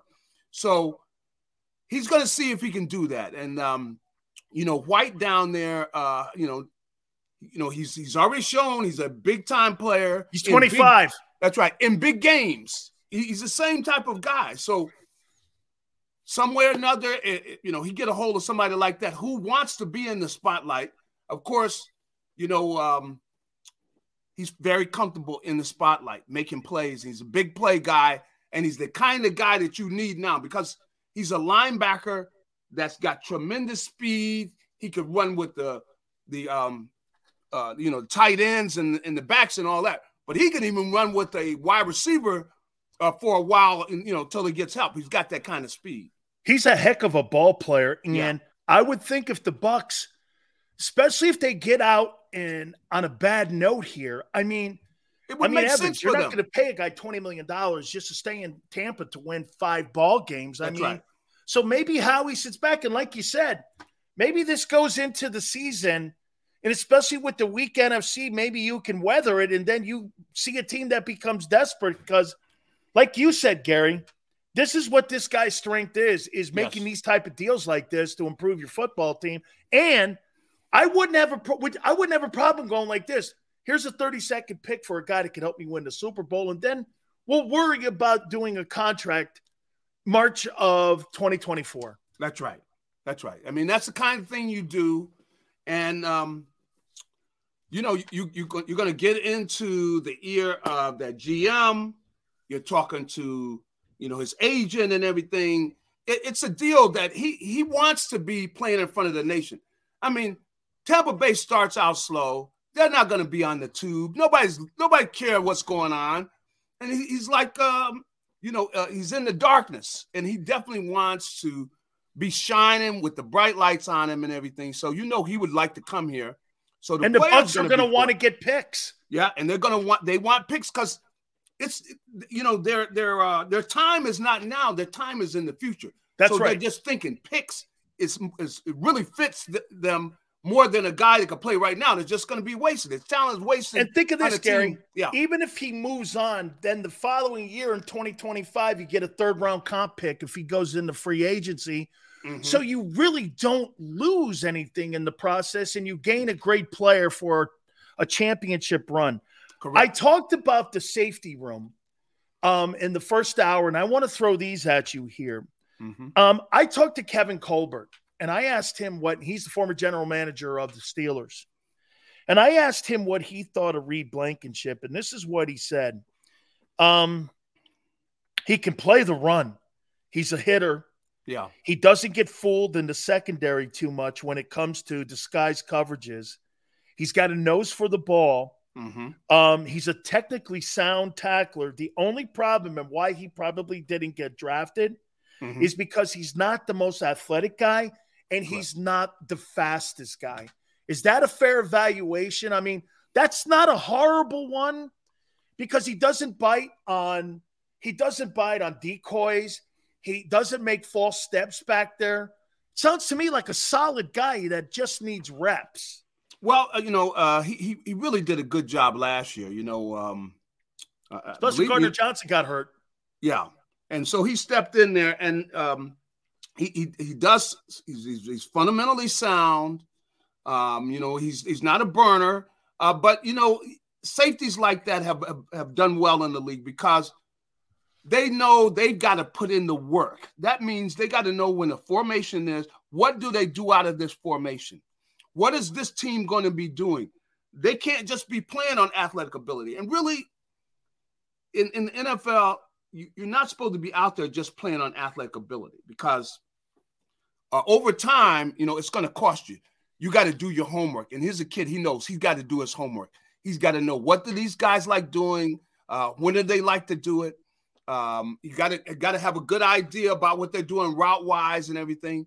But he showed us last year that I think he showed that he's capable of playing on this level. He's capable of being a very solid, and he's going to take advantage of things and come down with some big plays for you, because he got his hands on the ball. I mean, I got to admit, he came with a pick. I guess it was against Rodgers. I think it was Aaron Rodgers. He got a pick, and so he does a great job with disguising. He knows how important it is that these quarterbacks are reading what they're doing, because most of the time they're reading those safeties. That's what they're trying to figure out where that coverage is. And so if you can disguise long enough, you're going to make everybody better, because he's a pretty headsy player. Yes, he is. That's his strength. That's his strength, because he's had to do that. He had to have the blazing speed and everything. So I think it's going to be fine. I think if anything, I expect him to be a big plus for the Birds this year, to where they're pleasantly surprised to see how well he plays. How about this one here? Get this, and I think you're going to feel better about Terrell Edmunds, because before Kevin Colbert stepped down as general manager, he was the GM all the way up until the draft, and they had to decide on Edmunds. And he said the room was split, coaches and personnel-wise, on whether or not to bring him back. So it wasn't like this, hey, let's just get rid of the kid, because people in Pittsburgh, they like player development, and they want you to get 2 and 3 contracts in Pittsburgh, because they don't believe in spending money and coaching and then letting you go. That's not what they do there. There's a culture there. This is what he said about him. It's as athletic as ever, can run. Improved a little bit, and this is where they a lot of the room lost him a little bit, was that his ability to get better in coverage wasn't coming along, where he can get lost. Say goodbye to your credit card rewards. Greedy corporate mega stores, led by Walmart and Target, are pushing for a law in Congress to take away your hard-earned cash back and travel points to line their pockets. The Durbin-Marshall credit card bill would enact harmful credit card routing mandates that would end credit card rewards as we know it. If you love your credit card rewards, tell your lawmakers, hands off my rewards. Tell them to oppose the Durbin-Marshall credit card bill. Sometimes in coverage back there, and he can get lost. And he also said this, don't make your defense too complex, because if it's too wordy, he kind of gets a little bit lost also in that. You want to simplify it, so they simplified the secondary, and that's another reason why they kind of moved on. But he said he's a heck of a ball player, so if you're able to use him right, and Gary, I learned this about Hassan Reddick. Yeah. The defenses in Arizona and Carolina had a lot of words in it, and that was a real complex. Well, when they simplified it in Philly, and they got those 2 DTs, Reddick took off. So maybe that's how they see Terrell Edmunds here, and he could be kind of like, because to me, he looks like a strong safety version of TJ Edwards, kind of, in a way. Well, that's what we're going to find out. And it's going to be interesting to see how to utilize him. Now, the other thing is, I know we're talking about, Blankenship and Edmonds and everything, but, the kid Sidney Brown, that they drafted, we're going to see what he does, whether he pushes these guys, because, he might have more athletic ability than them. He might have, the speed and size and everything, but I'm going to be interested to see how does the defensive coordinator, how does he integrate these guys? Are they going to come out and show everybody everything in the book? Or is he going to come out and gradually work these guys into where he's making it simple and everything? So it's going to be interesting to see how this whole thing plays out. And, of course, they're going to be, doing what Nick Sirianni wants them to do, which is not give up big plays. And we'll see, how aggressive they are, because, they got a pass rush up there, but we're going to see whether they go after people with some blitzes. I had a conversation with Lovie Smith over the weekend about Sidney Brown. I'll tell you one thing about that Illinois secondary. Almost every one of those guys was drafted in the top 3 rounds. I mean, he got some players there for the new coach that's down there now. And I'll tell you what. He said this about him. He's got a shot to be a 3-down safety. He's got amazing quickness. He's got a nose for the ball. And I didn't realize this, but he was a 4x100 kid in the state of Florida. and he was a state champion in the 4x100. So you're talking about a kid who's, like you were saying, he's quick twitch. Yeah. He's an athlete. That's right. Well, he's got he just needs reps, right? That's right.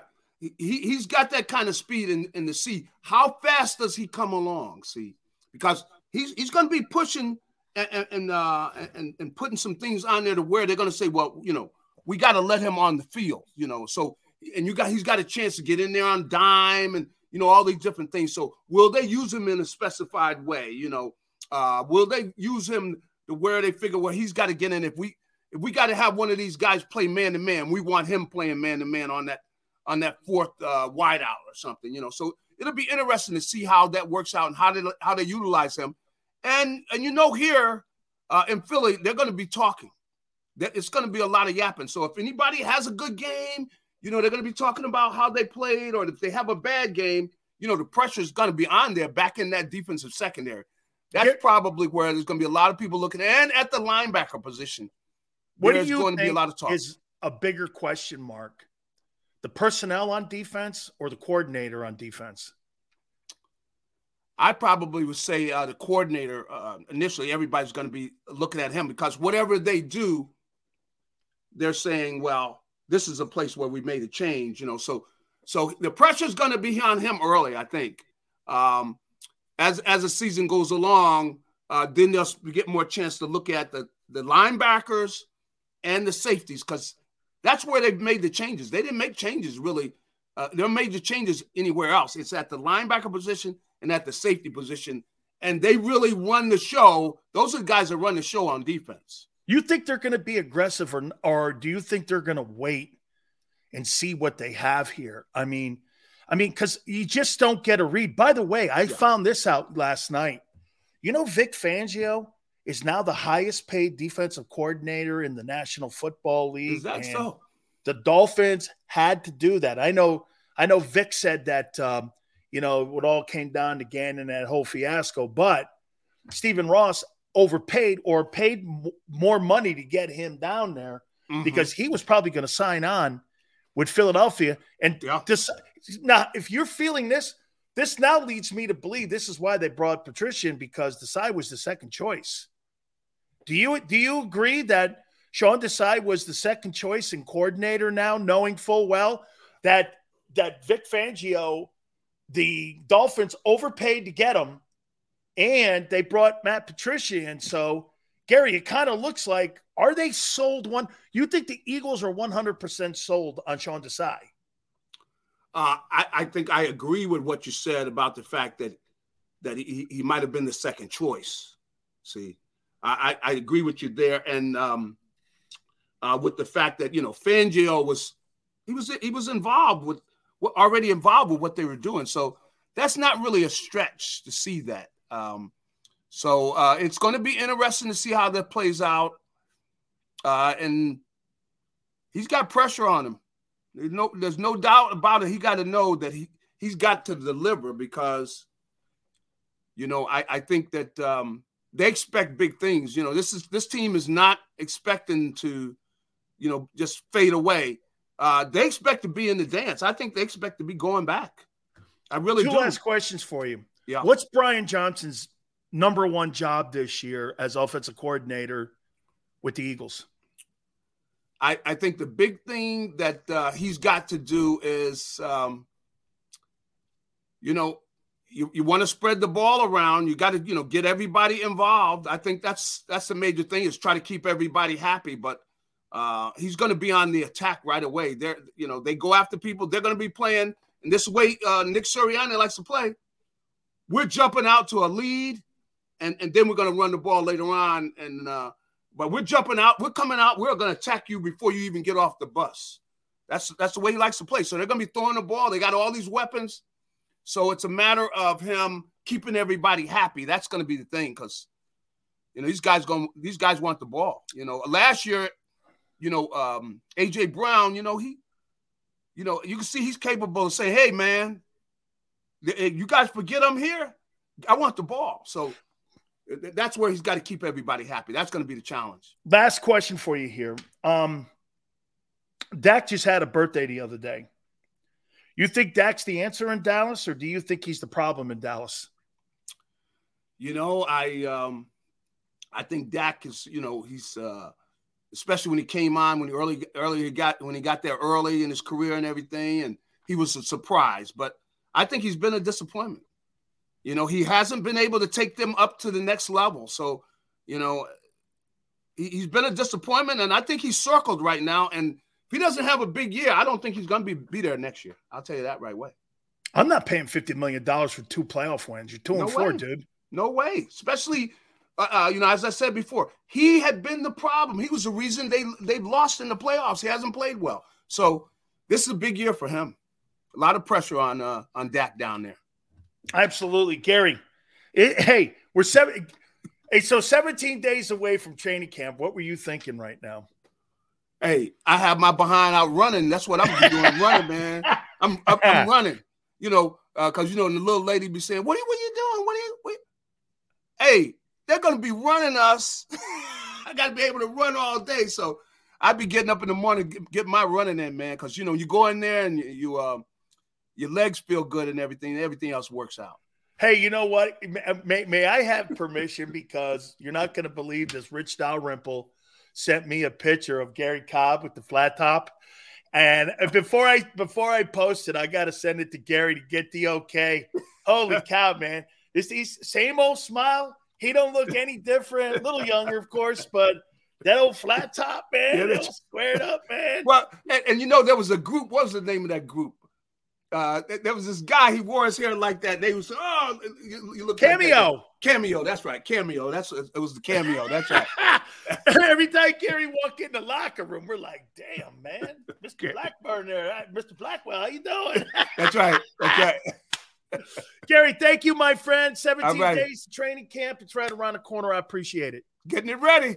You getting it ready. Thank you so much. Don't forget, catch Gary Cobb, Fox 29 in Philadelphia. Also, hour number 3, we're going to have Bobby Valentine. Please hit the like button. We'll reset everything. Some of the questions I want to throw at you, we'll do that next. Keep it here on the National Football Show. Do you stream on a Roku, Fire Stick, Google TV, or Apple TV? Now you can watch 6ABC 24/7 with the 6ABC Philadelphia streaming app. And the big story on Action News? Search 6ABC Philadelphia and start streaming today. Go to get your game on. Go for the beers. Go for the cheers. Go for the hit and the hits. Go for the stakes and the stakes. Go to get your parlay on. Go to get your party on. Go for the scene. Go for the screens. Go for the gallery. Go for the win. Go to Ocean. Visit theoceanac.com to plan your visit. The greatest fans on earth. It's a bold statement, but would you expect anything less from Philadelphia? 58 years of heartache creates a toughness, a grit, a resolve not found in most. Sure, our prayers were answered, but now that we've had a taste, we're looking for more. Pondley Hockey, official partner of the Philadelphia Eagles.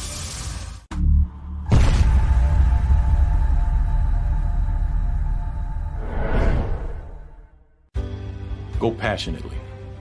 Go fearlessly. Go confidently. Go Birds! Go confidently towards your goals with First Trust, Philly's hometown bank for nearly 90 years, and the official bank of the Philadelphia Eagles. We're focused on getting you over the goal line. So go with conviction. Go with trust. Go Birds! And go forward with us by your side. First Trust Bank, the official bank of Philadelphia Dreams. Oh, and go Birds. All right, did you know I was the Mommy Slam Dunk Champion? Really? Yes, really don't sound so surprised. Let's see it. Oh, you're ready. All right, here we go. Let's hear the crowd. So go to right, go to left, fake a mom. Mama, go up, mama! She did it. Again? You can't avoid gravity, but United Healthcare can help you avoid financial surprises by helping you compare costs and doctor quality ratings. United Healthcare. Uh-huh.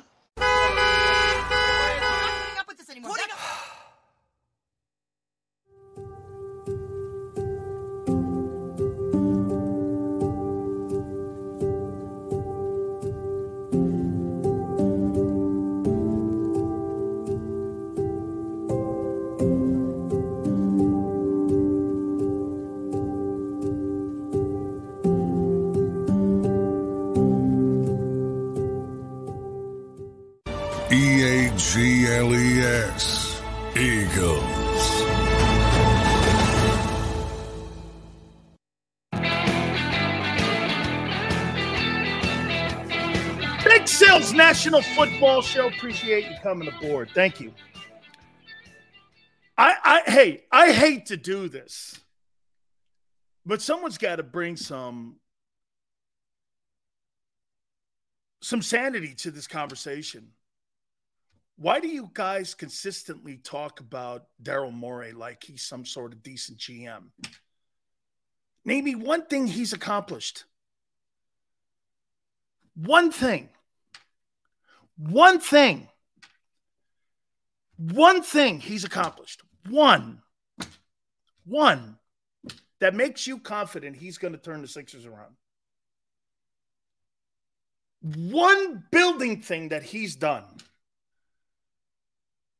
that makes you go, oh, yeah, no, I see the corner turning now in Philly. One thing in his Boston, Houston, Philly opportunities he's had. He's worked in Boston, he's worked in Houston, and now he's worked in Philly.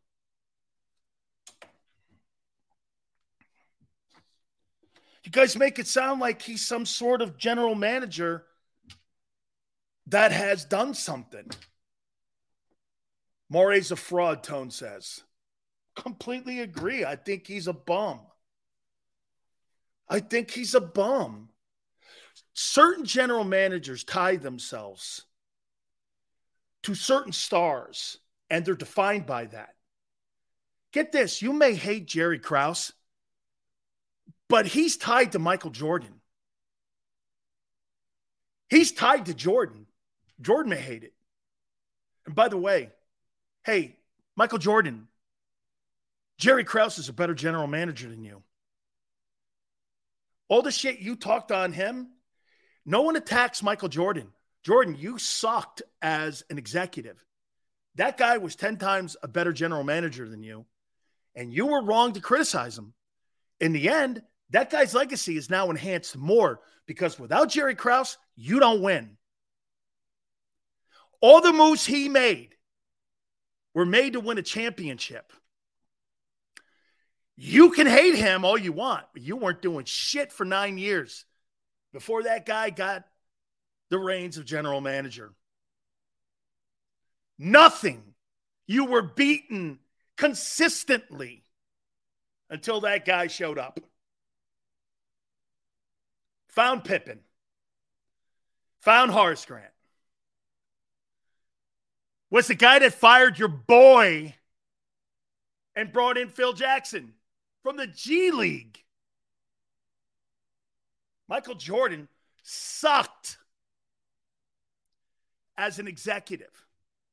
Jerry Krause now is validated.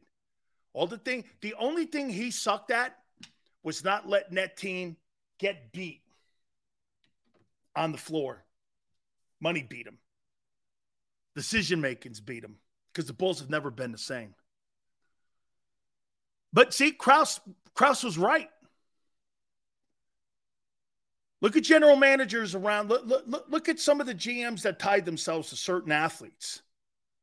Belichick is kind of the pseudo general manager, tied himself to Brady. Bill Walsh tied himself to Montana. Do you know that there was actual conversation in '83 when Elway came out of Stanford and Montana had won the Super Bowl, I believe, a year earlier against the Bengals in Detroit. And there was a debate that Bill had, maybe we trade Montana to the Colts, who are still in Baltimore, or I think it was to Denver. Somebody was working on the rights, and Walsh thought about it. Say we had a week of conversations, and in the end, I just thought Joe had more Super Bowls than Elway. And he had a couple more in him. And he was right. I'm not saying it would have been wrong. Who would have thought seeing somebody like Elway with Bill Walsh, what that thing may have looked like, that may have been even better than what it was with Montana. I don't know. Okay? But can you imagine that? That, you trade Joe Montana, who just won a Super Bowl MVP and was still young, But you were thinking, you go, at the end, I'm going to stick with Joe. He was right. Morey stuck with Harden the whole way. Stuck with Harden. And his career is defined by it. All right. Let me throw this at you here. I asked Gary Cobb this question, and I'll ask you this question. Is Prescott the problem in Dallas? What did he have his birthday the other day? Had his 30th birthday, is that right? Dak had his 30th birthday the other day. He's 2-4 in the postseason, same as Romo. Is Dak the answer in Dallas, or is Dak the problem in Dallas? Which is he? Or would you say he's a little of both?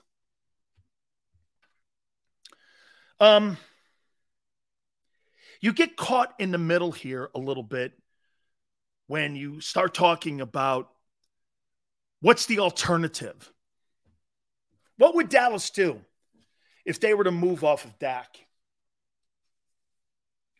What's the alternative? Could you get, hey, by the way, what's the value for him?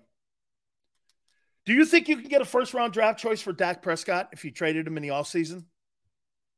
I probably think you could. I think you could get a 1, right?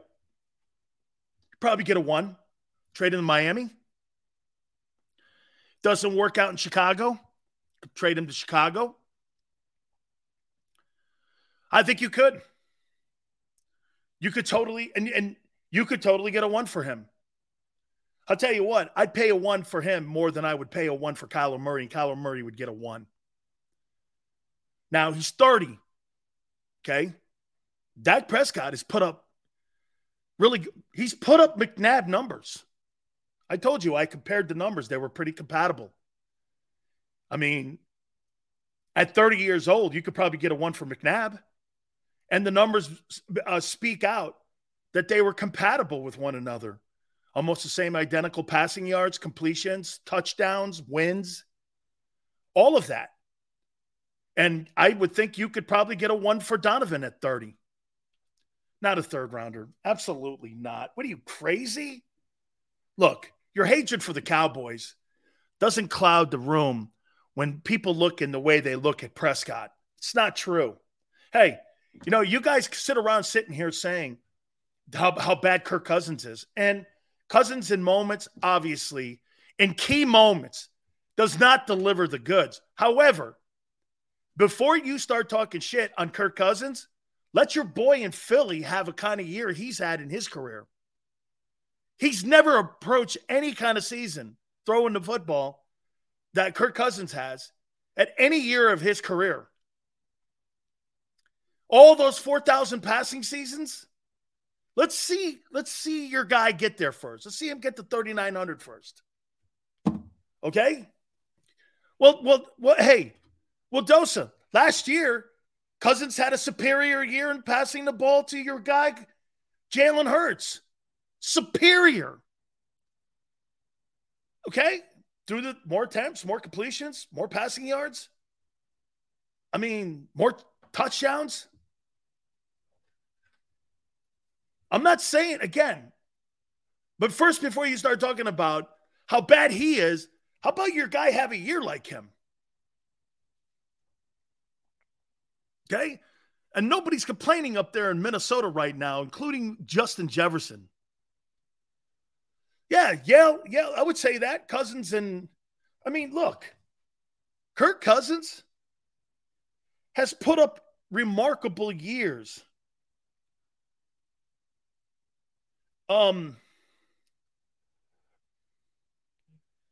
Kirk Cousins stats.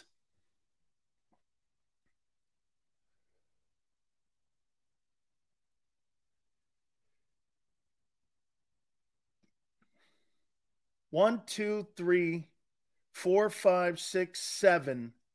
7 of the last 8 years, Cousins has thrown for 4,000 yards. Last year, 45, 47, 65, 9 completion percentage, 5 643 in attempts, almost 200 more attempts than Jalen. Year before that, 42-21, 33 touchdowns and 7 picks. This guy's put up enormous numbers. Enormous. 37,000 passing yards already. I mean, this guy's going to put up Hall of Fame numbers. Now, does he have a Hall of Fame career? Doubtful. But he'll have Hall of Fame numbers. When he's done, like after this year, he would have passed. He'll be at 43,000 yards after this year in his 11th year. His one-loss record is 77-63. Not horrible. Minnesota, it's 46-33. Not terrible. Especially in today's NFL. Empty calorie stats. Empty calorie stats. Okay. Let's see your guy do it. I just said 7 of the last 8 years, this guy's been one of the elite passers in the game. Your guy's not been an elite passer in the game 1 year. 1 year. Not one time has Jalen Hurts been an elite passer. Not one time. And you're calling him elite, and you're calling that guy trash. 1 year. He hasn't been an elite passer in the NFL at all, at any time in his career in the first 3 years. He doesn't have elite numbers. John, what's elite about Jalen Hurts' numbers last year? The picks? Well, he had far less attempts than any of the elite guys who throw the ball. And the reason I bring that up, because today's NFL is set up for throwing the ball. The rules are changing every year for the passer. That's why this is important. I didn't say greasy running. I said, name me one elite thing he's done passing the ball in his career. Okay? No. GI, that's not the question. That was not my take. My take is he's not an elite passer. He's never had an elite passing season. 3,800 yards is not elite. Not in today's NFL.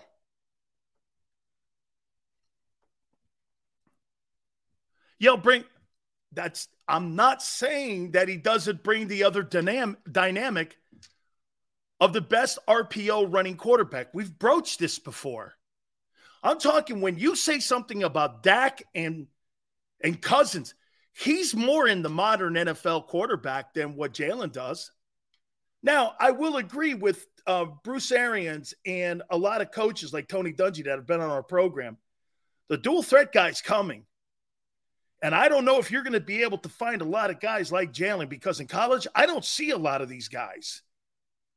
And the health factor. But as a passer, the game is changing for passing. Passing the ball. This is why he's not promoted. The National Football League doesn't promote Jalen because he's not an elite thrower of the football. Okay? James goes, Dak is a regular season guy. That whole organization, James, is that. The Dallas Cowboys in the last 20 years don't win big games. Okay? Jalen Hurts didn't lead one of the critical passing statistics in the NFL last year. Attempts, completions, yards, percentage, touchdowns. Didn't lead any. Quarterback rating didn't lead any of those. That's why he's not promoted as the face of the league as a passer. And you go, well, they gave him 255? They gave the guy in Arizona 46-1. People make mistakes. And I'm not saying Jalen is. I am not. Pocket passing. Well, when you have the least amount of attempts of any of the starting quarterbacks in the NFL, those percentages are going to be high. And the stiff defenses you played a year ago, sure.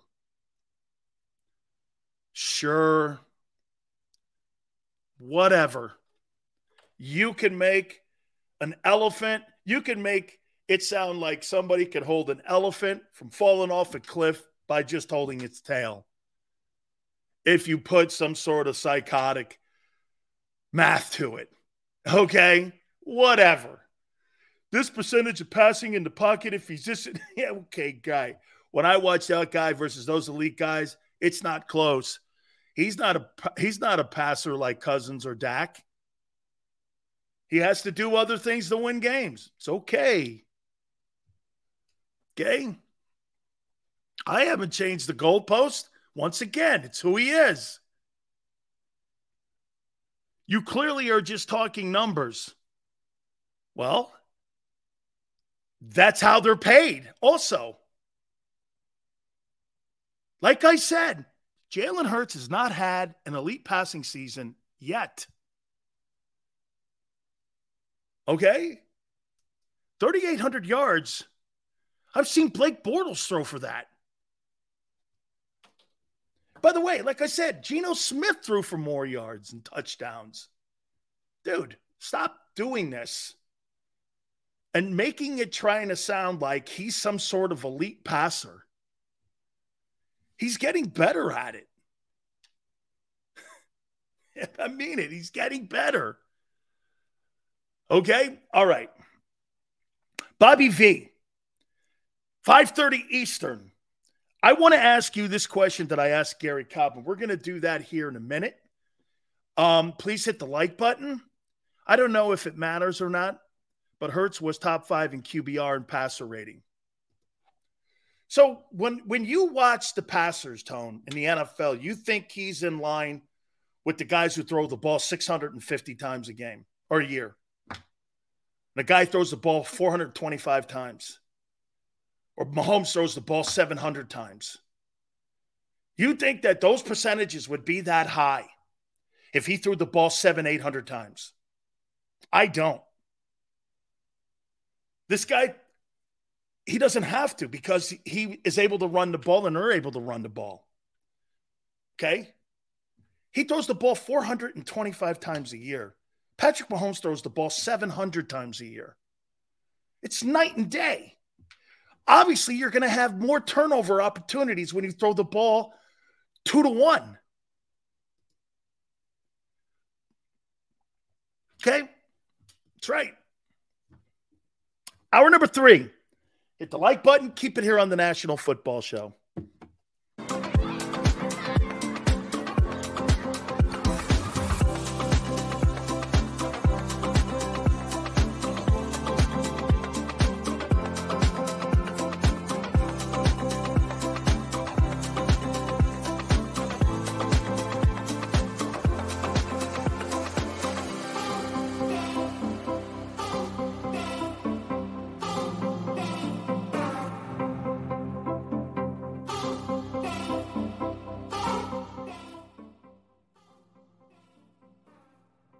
Heading down the shore, have a ball once more. Here, imaginations run wild and time stands still. Because here, you can find the best of the Jersey Shore, all on one 5-mile island. So leave the old you behind and get lost in the woods. Wild, wild, wild wood days.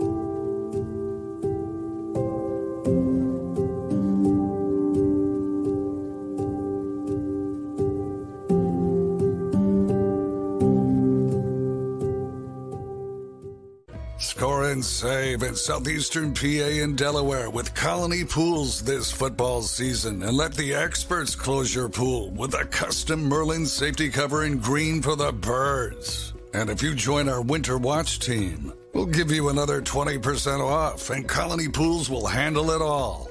Keep your tiles on your pool, not in your pool. Fly with Colony right now, birds fans. Visit flywithcolony.com.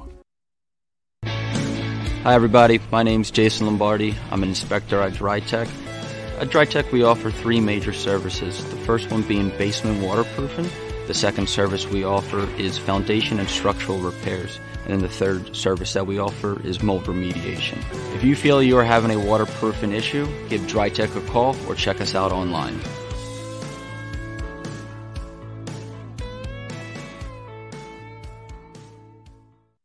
EAGLES, Eagles.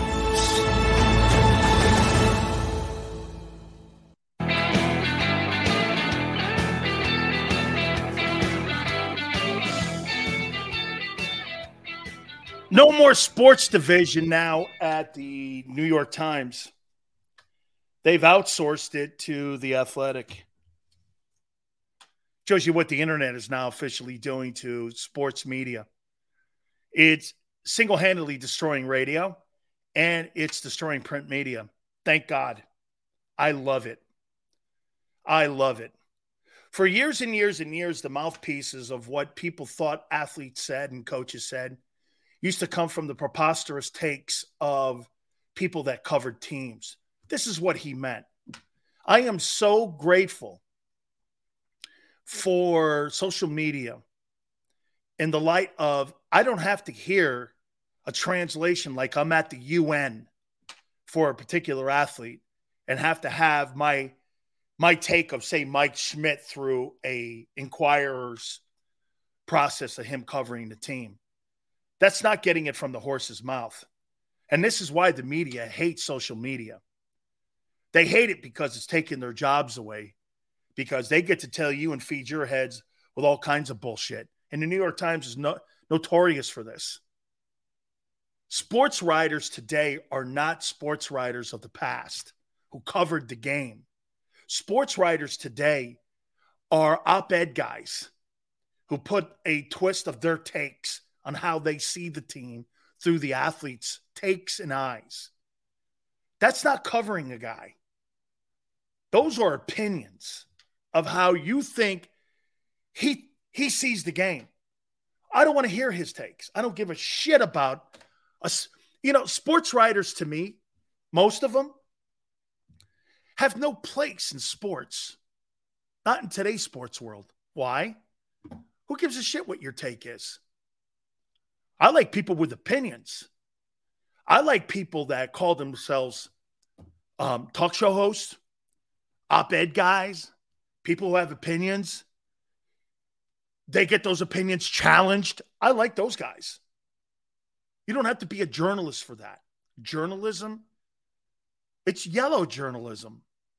How many times do you cover a sport and you hear a guy cover an athlete and you go like this? That's not fair coverage. Very rare do you get that. There's very few people that give people their due. Okay? I don't. You need serious journalists to keep things straight. Like who? Who in sports is a who in sports? What comes to your mind, Yale, with that take that you have to have a serious journalist? Who? Who in sports today covers sports the way it used to be covered? When you had the Dick Youngs of the world. And you had guys like that saw the games, the Bill Maddens. Okay? Like who? I don't see any Bill Maddens out there. I don't see any of those guys. Paul Zimmerman. I don't see Paul Zimmerman. Shit, I don't even the guy who covers for NBC, Peter King. Peter King is a journalist. I like Peter King because Peter King kind of gives you, this is who the Giants are. Okay? No comment on Jeff McClain. We'll leave it there. Cosell was the greatest person when it came to having an opinion.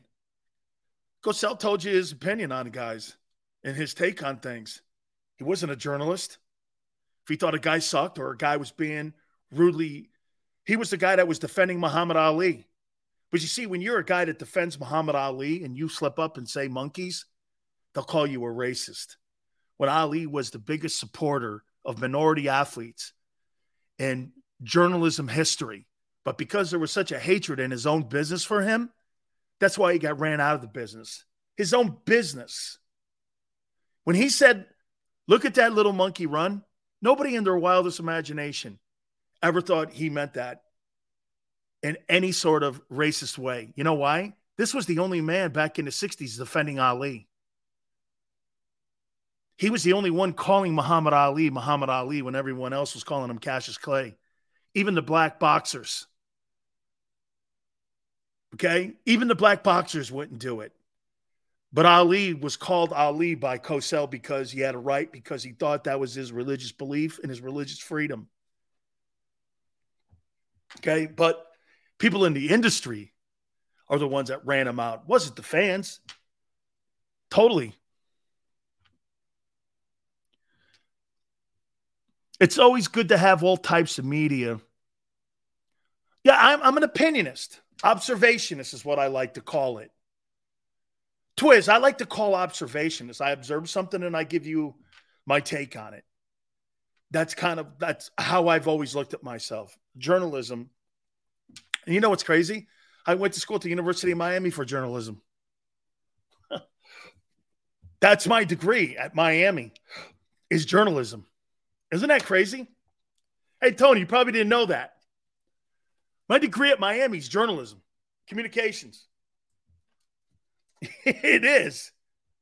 And I never subscribed to it. Because you know what we were taught? Greasy, you know what we were taught? Never become part of the story.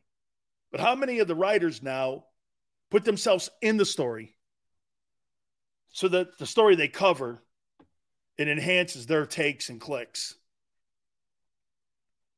Thought it was public speaking? It's almost the same thing. All right.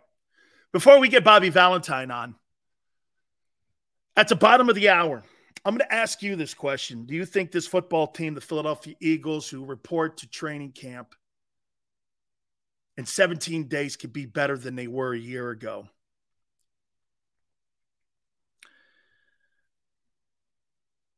You were taught nothing. Miami gave you the credits.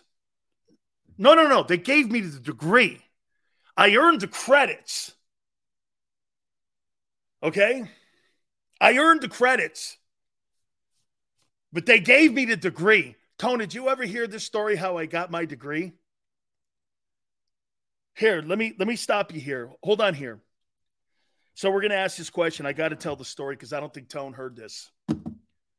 So I could not pass the statistics to save my life. I took it 4 years in college, man, 5 years in college. I could not for the life of me pass statistics. I went to the class. It's the only class I went to every single day. I could not do it. I could not get statistics. I failed this thing every year. Had to go to summer school to make up my GP. Every year I failed. Senior year comes around. I need to pass this class. Okay? I need to pass this class to get my degree. So Jimmy sets it up for me. I go see the teacher. Teacher was cool. He tried to help me. I just couldn't get it. Tone, you're going to like this. So guy goes like this. After class, he goes, all right, show up to my ranch. Better wear shorts. It's going to be hot. Better wear a t-shirt and be ready. Now, I went like this. I went to my coaches. I go, hey, look, man, I really want this degree, but I'm not going to, I'm not doing anything stupid here to get my degree here.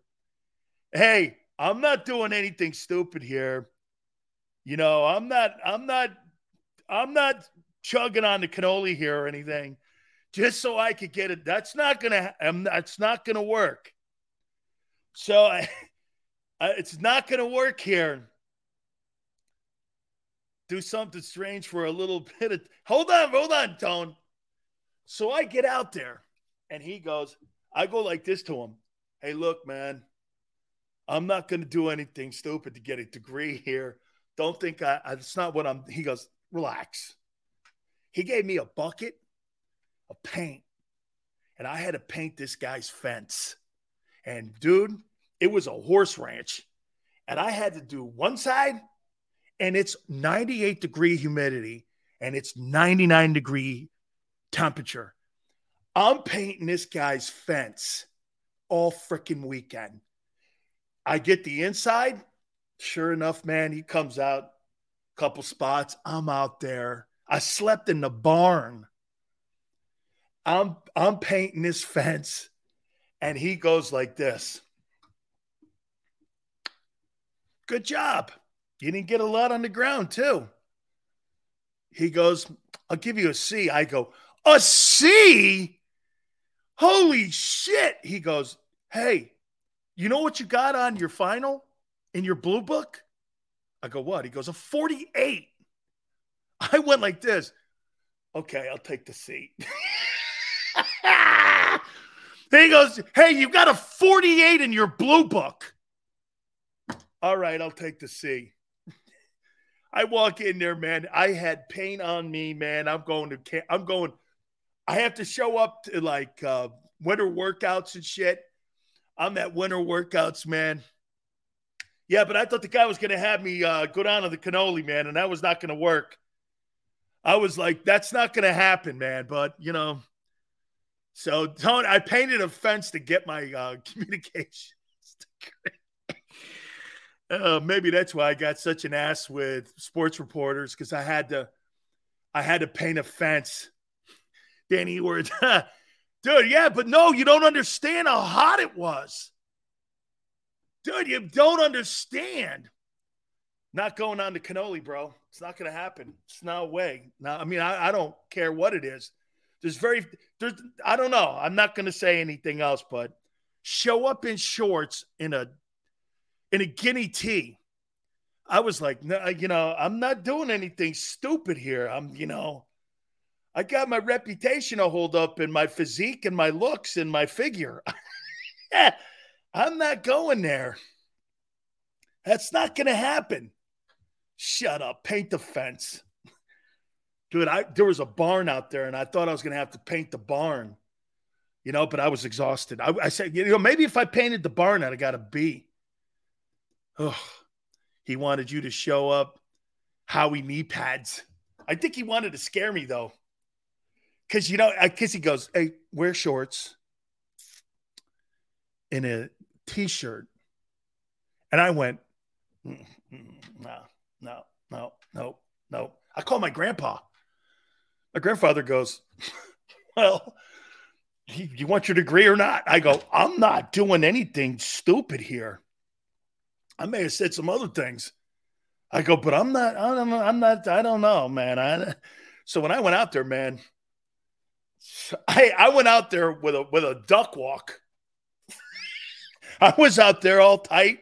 Sphincter muscle was tight as hell. I'm like this. Ain't nothing. I tell you what, man, nothing's working here.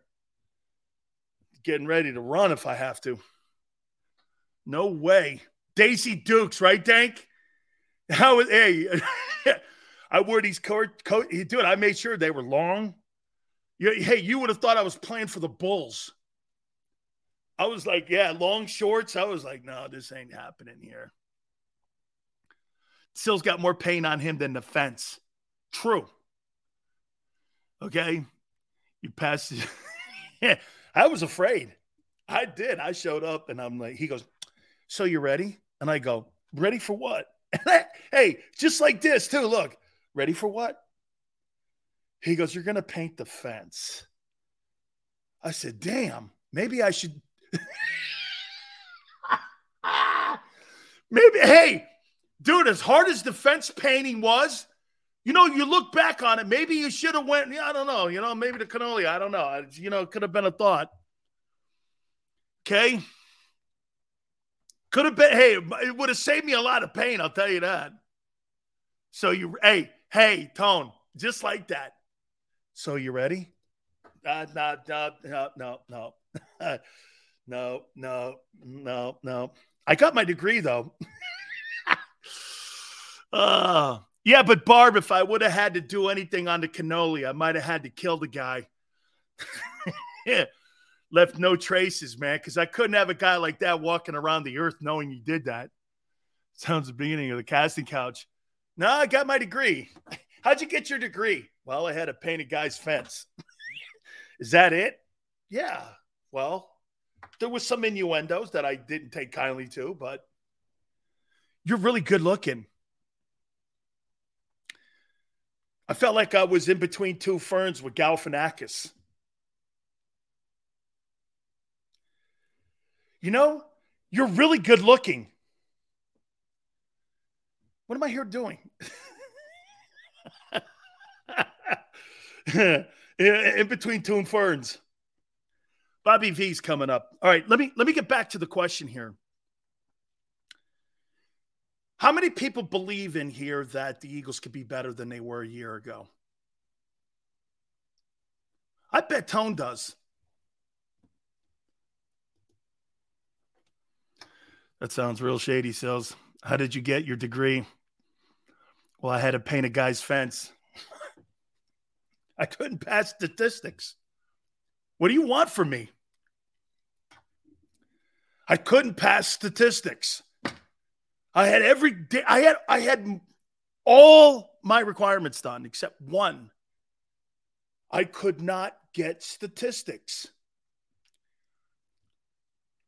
Dude, my connections are better, as you can notice. The offense will be better, but not the defense.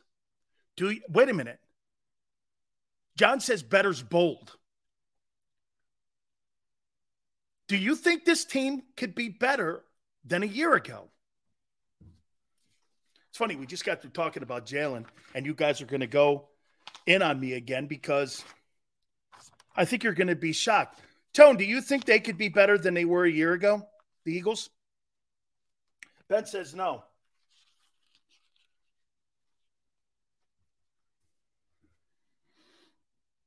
They can be. Last year was an all-time great Eagle team. If this team wins a ring, that's the only way they can surpass last year's team. You painted a vivid picture, Sills. No, I didn't. You should have saw my face. I was afraid. Okay? Offense can be better. Defense has to prove it. Too many unknowns. Okay. Is it possible that this offense can carry the defense? Is it possible that they could carry them? And have we ever seen that before where an offense carried a defense? We have. How many years in New England have we seen Tom Brady at the back end of that dynasty carry those Patriot defenses that weren't highly rated but still ended up getting to a conference championship game? And if we're saying that the NFL today is more about offense than defense, doesn't Hugh Douglas say this all the time on WIP? You don't have to have an elite defense any longer. You have to have elite. And Tone, you said this to me a few months ago. You have to have elite guys at premium positions. And do the Eagles have elite guys at premium positions? They do. Edge rusher, corners. And they're working on it in tackles with the D tackles. Offense will be able to carry them so far. At some point, your defense will have to get a stop. If this Eagles defense can master getting key stops at key moments, they'll be fine. Know this, too. You could possibly be between an 11 and 12-win team. And I could possibly say this to you. You're better than the 14-win team of a year ago. Tougher competition, better quarterbacks, better coordinators, better play calling head coaches are involved this year. And Jalen got better. And the defense did enough. To me, in my opinion, for them to be as good as last year, guys, it's not about the record. It's about getting as far. If they get to the NFC title game with 11 wins, who gives a shit? If it's 11 or 14, get home field advantage. Get to the NFC title game. Nobody's going to sit here and do this if the Eagles are an 11-win team and they're 11-6. Let's just hypothetically, injuries, you don't know. Say they're 11-6. They get home field advantage. They win the NFC. They're back in the Super Bowl. No one's going to look at it any other way than go like this. This team overachieved compared to what last year's team was, and they were just as good. Nobody looks at that 14-win team a year ago and goes, that was an outstanding record that they put up. I think that was an outstanding roster that they had. I personally think, in my opinion, that's the best. Would we not agree? Would we not agree with this? That last year's roster is the best roster that the Philadelphia Eagles have had in the Super Bowl era. Now, it didn't accomplish what the 17 team did. Okay? And you got to remember, the 17 team, they were going against Brady,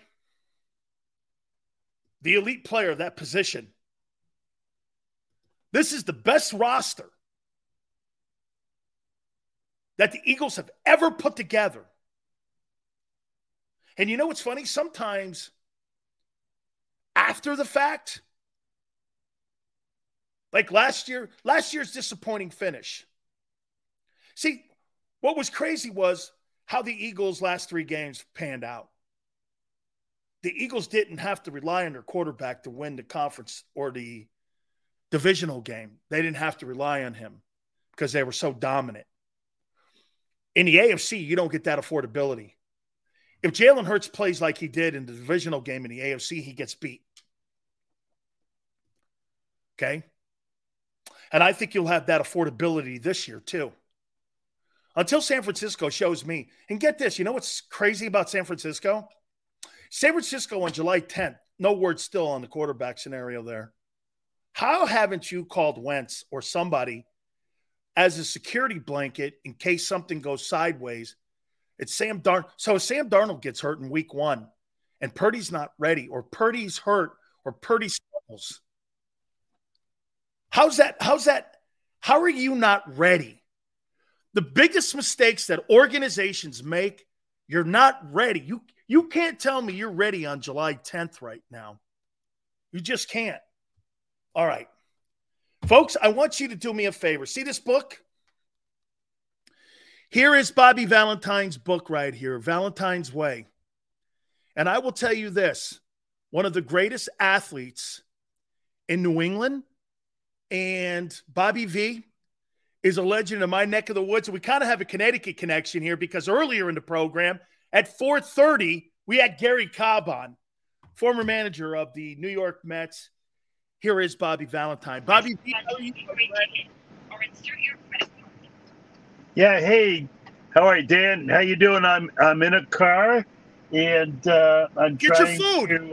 to Get your food, Bobby. Here at the airport because I got to press for ticket. Here's a ticket. Oh boy, and yeah, I'm going to park, and then I'm going to do this show with you because I wasn't sure we were going to do it or not. You know what I mean? Good to see you, Absolutely. Dan. No, Bobby, listen.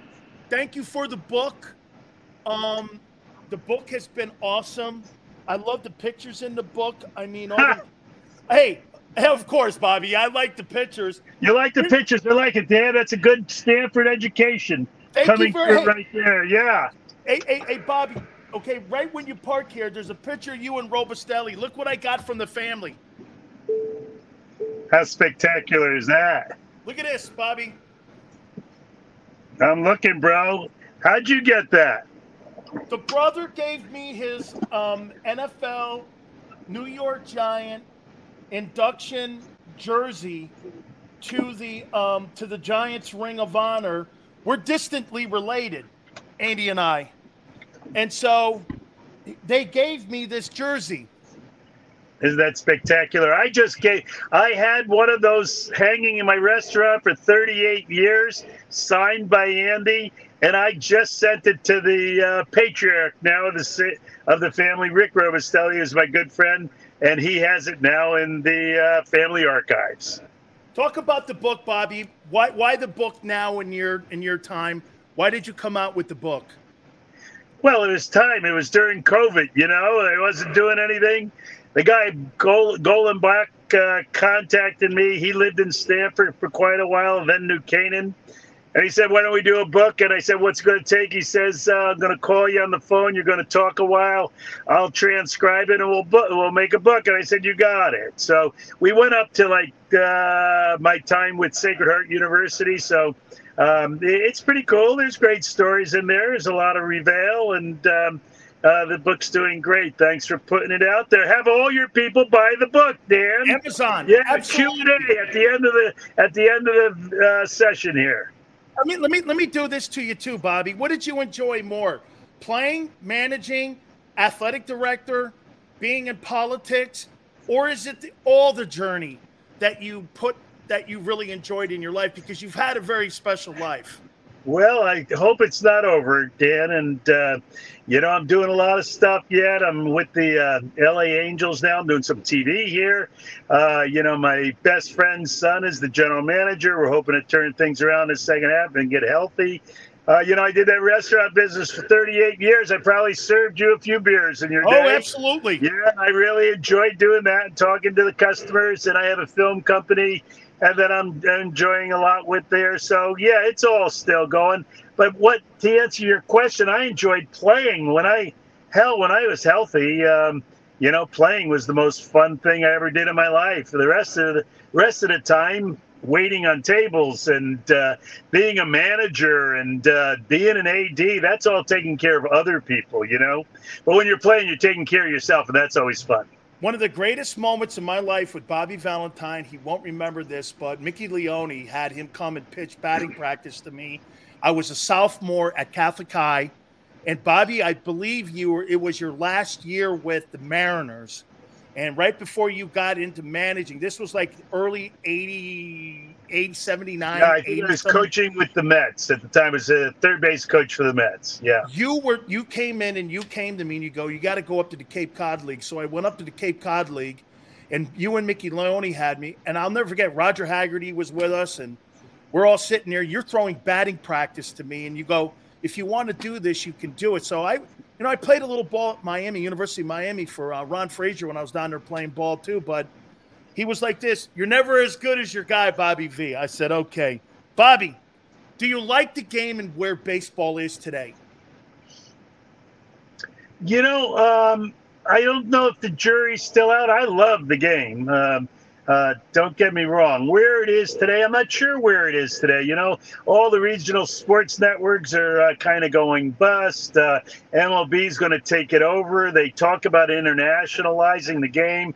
They're not doing anything to do that. The speed up stuff is great if you're watching it, I guess, because you don't have to spend a whole lot of your time. But, we're making the game better, but we're not making the players better. And I think, taking care of the players, letting the players be themselves, giving them a little character. Getting in the box for 15 seconds and running out of the box for 15 seconds doesn't give much time for anyone to be anything other than kind of a robot. But so you think the pitch clock, Bobby? Quicker. You think the pitch clock is taking personality out of the game? Sure, of course. Yeah, it's taken everything away from the batter-pitcher confrontation and the ability to be yourself. But it got out of hand. There's no doubt that, once Ricky stole his whatever base it was, and he decided that the camera was on him and it should be on him, I think things started getting out of line, and no one put it back in place. So they needed to have a machine do it, and I'm not big on the machine stuff. Except for I'd love to see a machine balls and strikes behind the plate, because the most unfair thing that we have going in the game is to tell everyone how unfair the game is by letting balls be called strikes and strikes be called balls. You managed in Japan. Are you shocked what you're seeing with Shohei Ohtani? Has nothing to do with me managing in Japan. I mean, they're great players in Japan, and more of them are getting acclimated to playing here, which is a cool thing. But, you know, he could be from the Congo, and he would be different. He's the most special athlete, most special baseball player to ever play the game of baseball.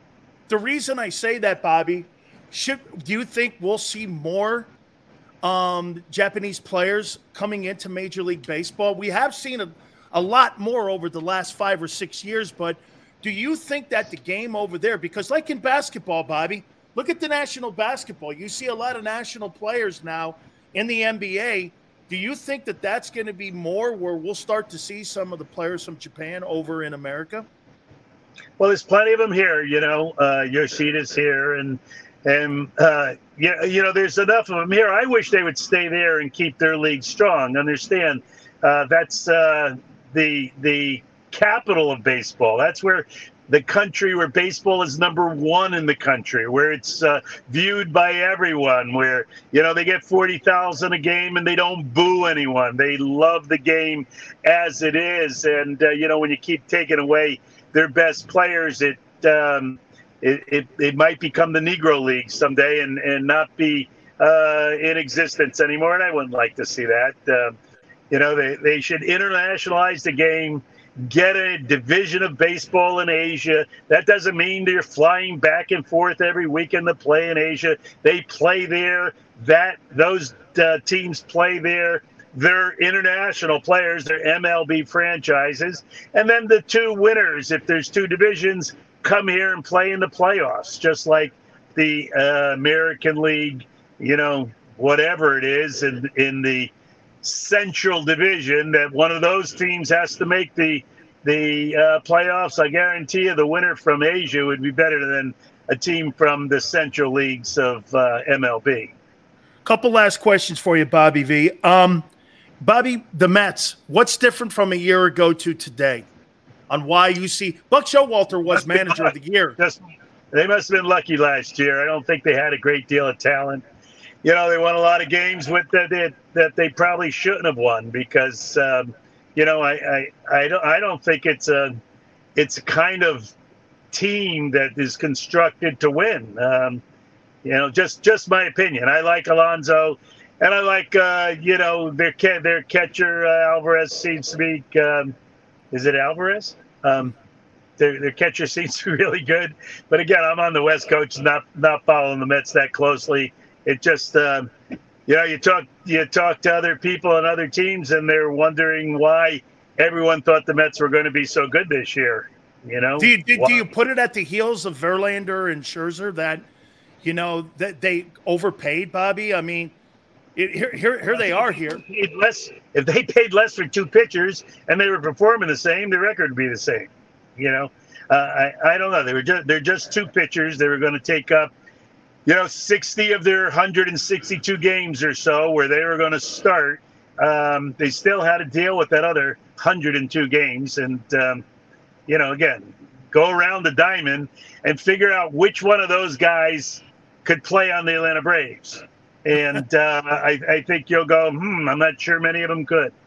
That's a great comment. Finally, Bobby, you managed in the All-Star game, and I had Pete Rose on the other day, and I said this to him. Do you think interleague play has diminished that game? Because, you know, it used to be, Bobby, when we were growing up, I didn't see Pete Rose in an American League ballpark, and I didn't see any of that. Do you think that that's taken a little bit away from that game, the interleague play? Yeah, of course. Yeah. It's taken everything away, and it shouldn't be considered a big deal. You know, the guys aren't going to take it seriously. They're going to, you know, make it an exhibition. Pitchers are going to try to strike guys out. Hitters are going to try to hit home runs. Big deal. That's not a game, even though some teams play that way. And there's no, you know, what's the value of winning or losing? You know, I think they should give $100,000 to everyone on the winning team to give to their favorite charity, and take that $3-4 million that they could sell one ad and get the money back, and have guys who want to give money to their charity play in the game. And then you might have some people really trying to win because it might mean something. Right now it means nothing. Folks, make sure you go to Amazon. Valentine's Way. Absolutely incredible read. Bobby's life has been a journey like no other. And Dan, one thing you said, I managed an All-Star game. It was in Seattle. The last time Seattle was in or had the All-Star game, and that was 2001. That was Cal Ripken's last home run in an All-Star game, his last All-Star game, all that. But it's also the only time that Tommy Lasorda and I were in uniform together in the big leagues. And it was a special day for me, especially when that bat came down and almost hit him in the head and killed him. So good memories. That's right. Seattle was your last stop in your pro playing career. Bobby, thank you so much, man. I really appreciate it. Have a great flight. Okay, Dan, take care of yourself. Thanks a lot. See you. Bet. The great Bobby Valentine. Do me a favor, folks. Please hit the like button. Keep it here on the National Football Show.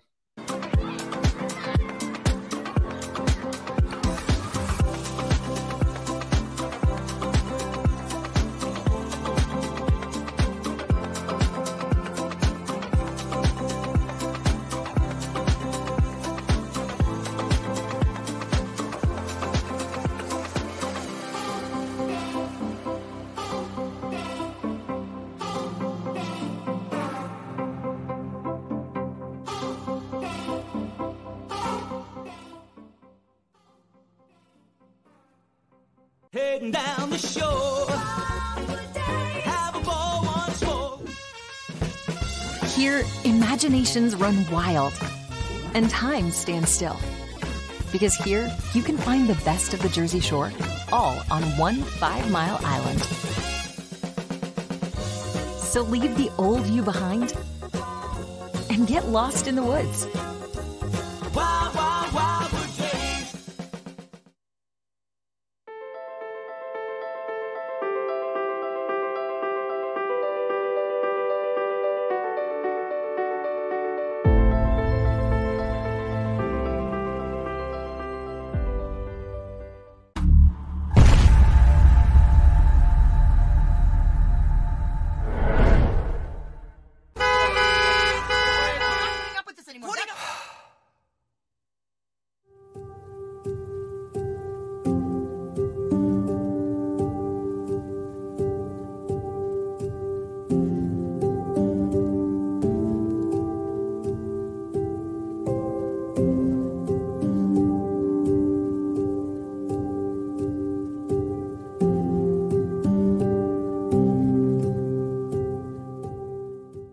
Score and save at Southeastern PA and Delaware with Colony Pools this football season, and let the experts close your pool with a custom Merlin safety cover in green for the birds. And if you join our Winter Watch team, we'll give you another 20% off, and Colony Pools will handle it all. Keep your tiles on your pool, not in your pool. Fly with Colony right now, birds fans. Visit flywithcolony.com. Hi everybody, my name's Jason Lombardi. I'm an inspector at DryTech.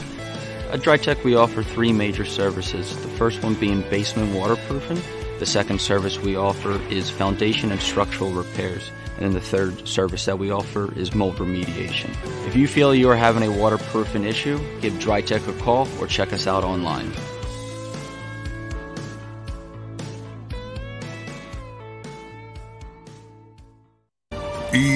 EAGLES, Eagles.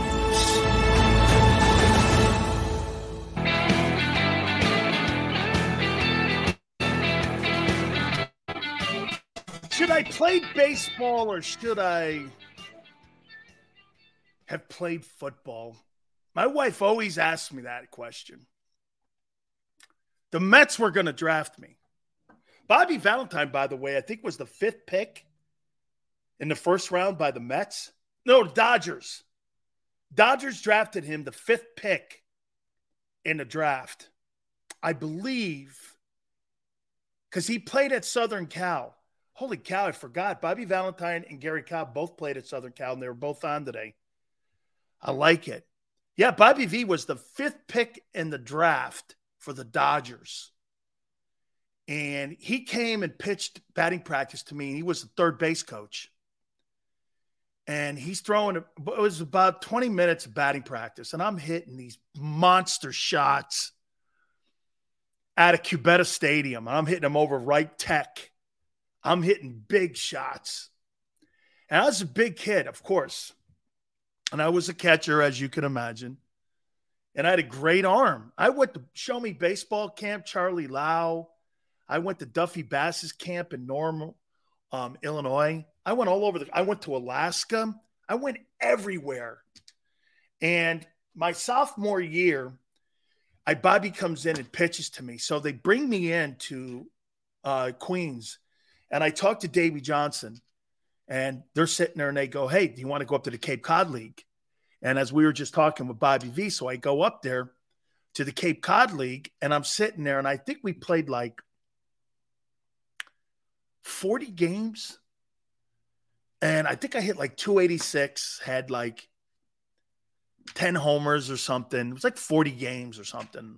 I did very well. And then the Mets and the Pirates.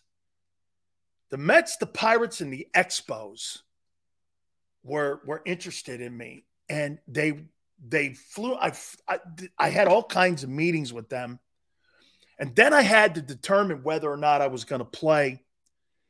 I was going to play baseball or football. So I tried. Yale. So you know, I tried to get it over on Jimmy. I was really good, so I had Bobby V actually call Jimmy Johnson. Now the Mets. The Mets were going to draft him, but he took the scholarship instead to football. So I go down and Ron Frazier, you guys may not know who he is. Ron Frazier was the head baseball coach at the University of Miami. He won 3 national titles. And so Jerome was a really great baseball player too up in Brooksville. So he and I go over and we take batting practice. And Ron's throwing batting practice. We're hitting bombs over the Heck Center. And he goes, you guys want to play? You guys could be. We would have been on the 85 national title team. But here was the key. We had to miss spring practice.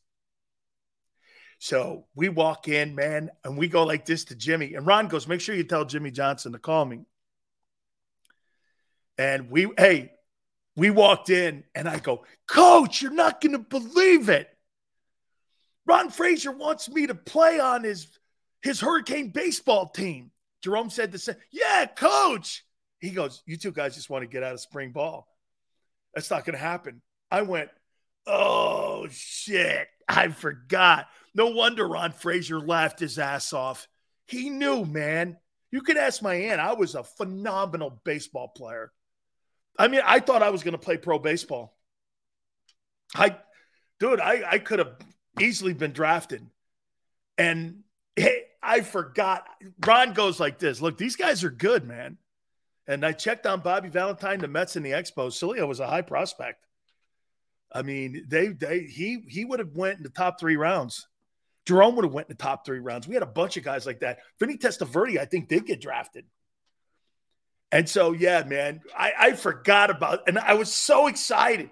Oh my God, I'm going to play ball for the University of Miami. I would have won a national title in baseball and football. And so I'm like, yeah. And he goes, you're not getting out of spring ball. Shit, man. Jimmy said, no, you two guys ain't getting out of spring ball. You two guys need all the freaking practice you guys can get. I was like, shit, man. All right. I guess so. Dude, I was so deflated because you should have seen me like a kid. Hey, I made the Miami baseball team. Ron Frazier told you that? He goes, yeah. He goes, yeah, he told you that because you knew I wasn't going to let you do it. Forget Big Papa. It's all about MLB made good money. Hey, Barb, not only that, here's the difference. In Major League Baseball, here's the difference in pensions. You only need to be active one game as a Major League Baseball player, one game, and you get a pension. If you make it to the majors, you get a pension. One game. NFL, you have to play 4 years to get a pension. Pro ball, you got to play 4 years. Yep. MLB, unbelievable pension. All benefits are taken care of. So if you make it to the big club, there's a chance you're gonna have a lifetime pension. Hey, Kenneth, Dion was a great baseball player. He played at Florida State too, man. He was great at FSU. Absolutely, he was great. Bo Jackson was great. Bo was a great baseball player at Auburn. Do you know Frank Thomas and him played on the same Auburn baseball team? Can you imagine you had Frank Thomas, Charles Barkley, and Bo Jackson all at Auburn at the same time? Right? All right. Hey, this has got to be one of the coolest compliments I've ever seen a star player make about a player, and he's one of your Eagle guys. So Richard Sherman made a comment about Devontae Smith, and it said that one of the reasons why I knew it was time for me to leave is when I knew I couldn't cover guys like Devontae Smith anymore. That's quite a compliment. Richard Sherman's going to be considered for the Pro Football Hall of Fame. Okay? He's going to be considered for the Hall of Fame. There's an argument that he could make it, especially if he stays in the media. But for him to come out and give such high praise to Devontae Smith, it's another feather in the kid's cap, and to where a lot of people believe that he's the most technically sound wide receiver that's on the Eagles right now. A.J. Brown is brute force. And Devontae Smith is like Marvin Harrison. Okay? He's like Marvin Harrison. Tremendous route runner. Great hands. And I'll tell you what. Have you not been surprised by this with Devontae? Tone, everyone, have you not been surprised? His durability. His durability has surprised me. I've been surprised. I've seen guys with that type of build not be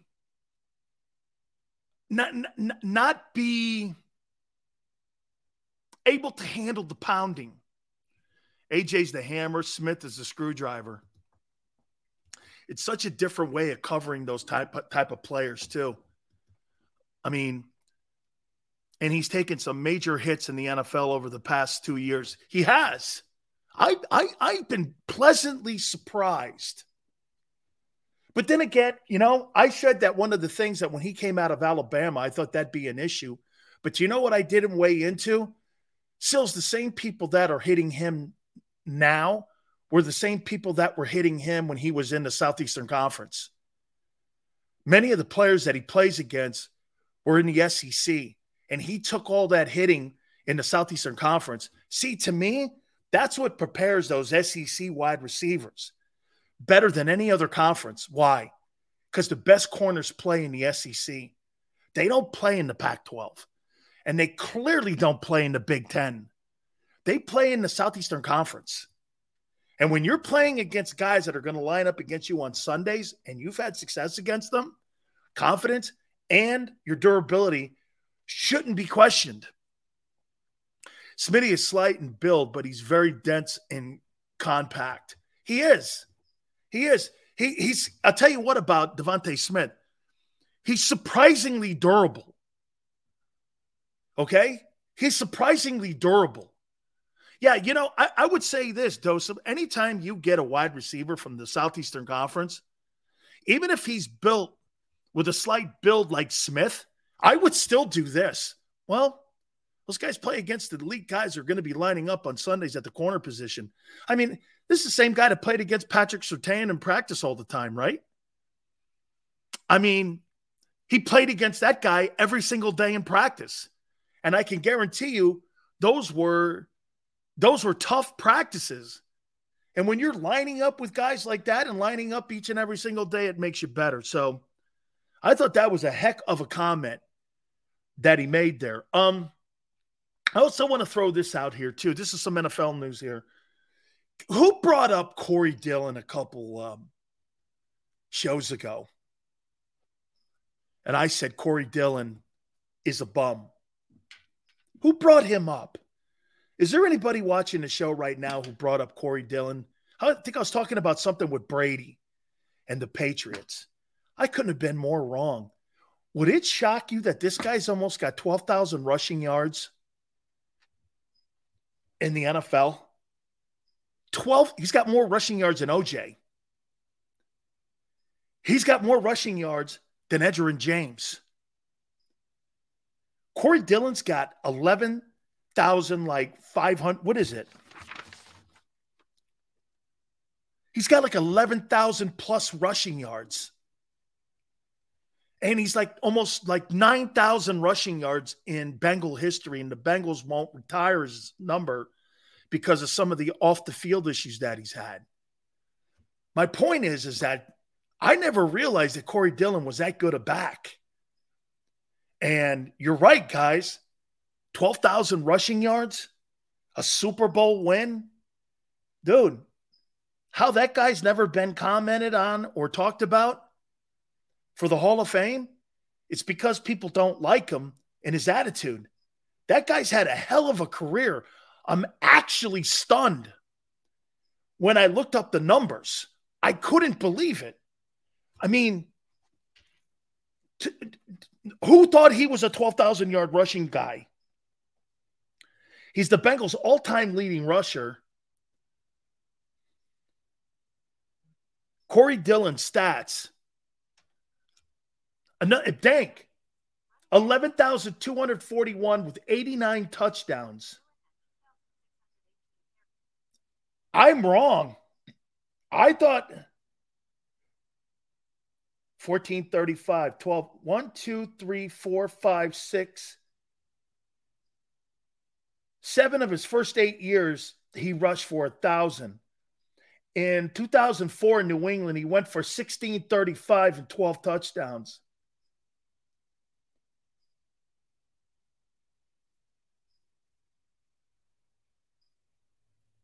He had 43 catches one year, 52 catches. This guy's a good ball player. I'm actually shocked that he was that good, and he's now bitching because the Bengals are having like somebody inducted into the Hall of Fame, and he's like, "Why ain't I in the Hall of Fame?" And he's right. Okay, he should be. You know, I want to hit this topic too. Are you guys following this Pat Fitzgerald story? I guess there was some hazing going on at Northwestern. Last year they had one win. And I guess Pat Fitzgerald, the head football coach at Northwestern, has been suspended because of this hazing ritual that they have at Northwestern. And the head coach, they say, is accountable and responsible for his program. This goes back to the Joe Paterno stuff. You think a head football coach is responsible for something like this, that if his players are hazing younger players, that he's responsible for that? Is a head coach, college head coach, responsible for that? I think it's stupid. I think that shit there is counterproductive. We never had any of that stuff at Miami. If he knew about it, yes. Mateo, we never did any of that. Our indoctrination was out playing and scrimmaging and playing football. We didn't do any of that. We had, you know why? Jimmy thought it was insulting to African-American players if any hazing went on at all. He felt that they had gone through enough just being black, that they didn't need any of that. And it was frowned upon. Nobody could do that at that program. You're a poor kid. You're a black kid. He frowned on that. And he'd run you out of there. He would never have any of that. Okay? None of that. There was nothing about hazing, and none of that stuff ever happened at University of Miami. Not with that guy. Okay? Northwestern, I would expect it there. You know why? It's a dorky school. Okay? Traditions. How about a tradition of winning? I'm not going to Northwestern if I'm a football player to be a Rhodes Scholar. I'm going to play football. Okay? Just like a doctor goes to Harvard or Yale or a lawyer goes to Dartmouth. I go to these programs because I'm looking to be a specialized person in my field. And to sit around and do that bullshit, you bet Pat Fitzgerald should be fired for that shit. Don't let that shit go on in your program, bro. Every coach is accountable for his players and his players' actions, whether you're there or not. You know why? It's the kind of kid you bring into your program. No wonder you win one game. I think he's a good coach, too. He's up for the Bear job 2 years ago. Anyway, appreciate Bobby V coming aboard. I hope to get Seth Joyner on tomorrow, so be looking forward to that. We'll get a classroom with our guy Seth Joyner. Xander, Big Joe, thank you. Tone, man, he's been pretty busy lately, man. He's now in the I'm going to leave it alone because I'm not sure I'm supposed to give out any kind of information like this. All I know is this. Hi, we'll see y'all on the other side there, and we'll make sure that we catch you all out there. Remember 3 to 6, and we'll catch you on the flip side. Do you stream on a Roku, Fire Stick, Google TV, or Apple TV? Now you can watch 6ABC 24/7 with the 6ABC Philadelphia streaming app.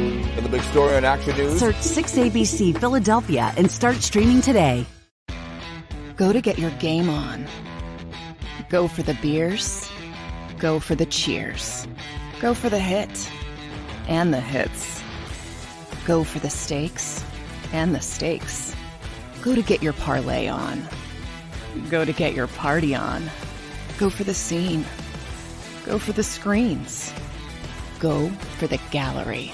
Go for the win. Go to Ocean. Visit theoceanac.com to plan your visit. BetMGM has an unreal deal for sports fans in Virginia. Turn $5 into $150 instantly when you place your first wager at BetMGM. Simply download the BetMGM app and sign up using code Champion150. Then, place a $5 wager on any sport. You'll receive $150 in bonus bets, regardless of your wager's outcome. And if you think the fun stops there, the king of sportsbooks has plenty of surprises in store. Check out daily promotions, same-game parlays, live bets, and so much more. Download the app in Virginia today and get $150 in bonus bets instantly from your first wager. Only at BetMGM. BetMGM and GameSense remind you to play responsibly. See BetMGM.com for terms. 21 plus only. Virginia only. New customer offer. Subject to eligibility requirements. Rewards are non-withdrawable bonus bets that expire in 7 days. Please gamble responsibly. Gambling problem? Call 1-800-GAMBLER. Promotional offer not available in Washington, D.C.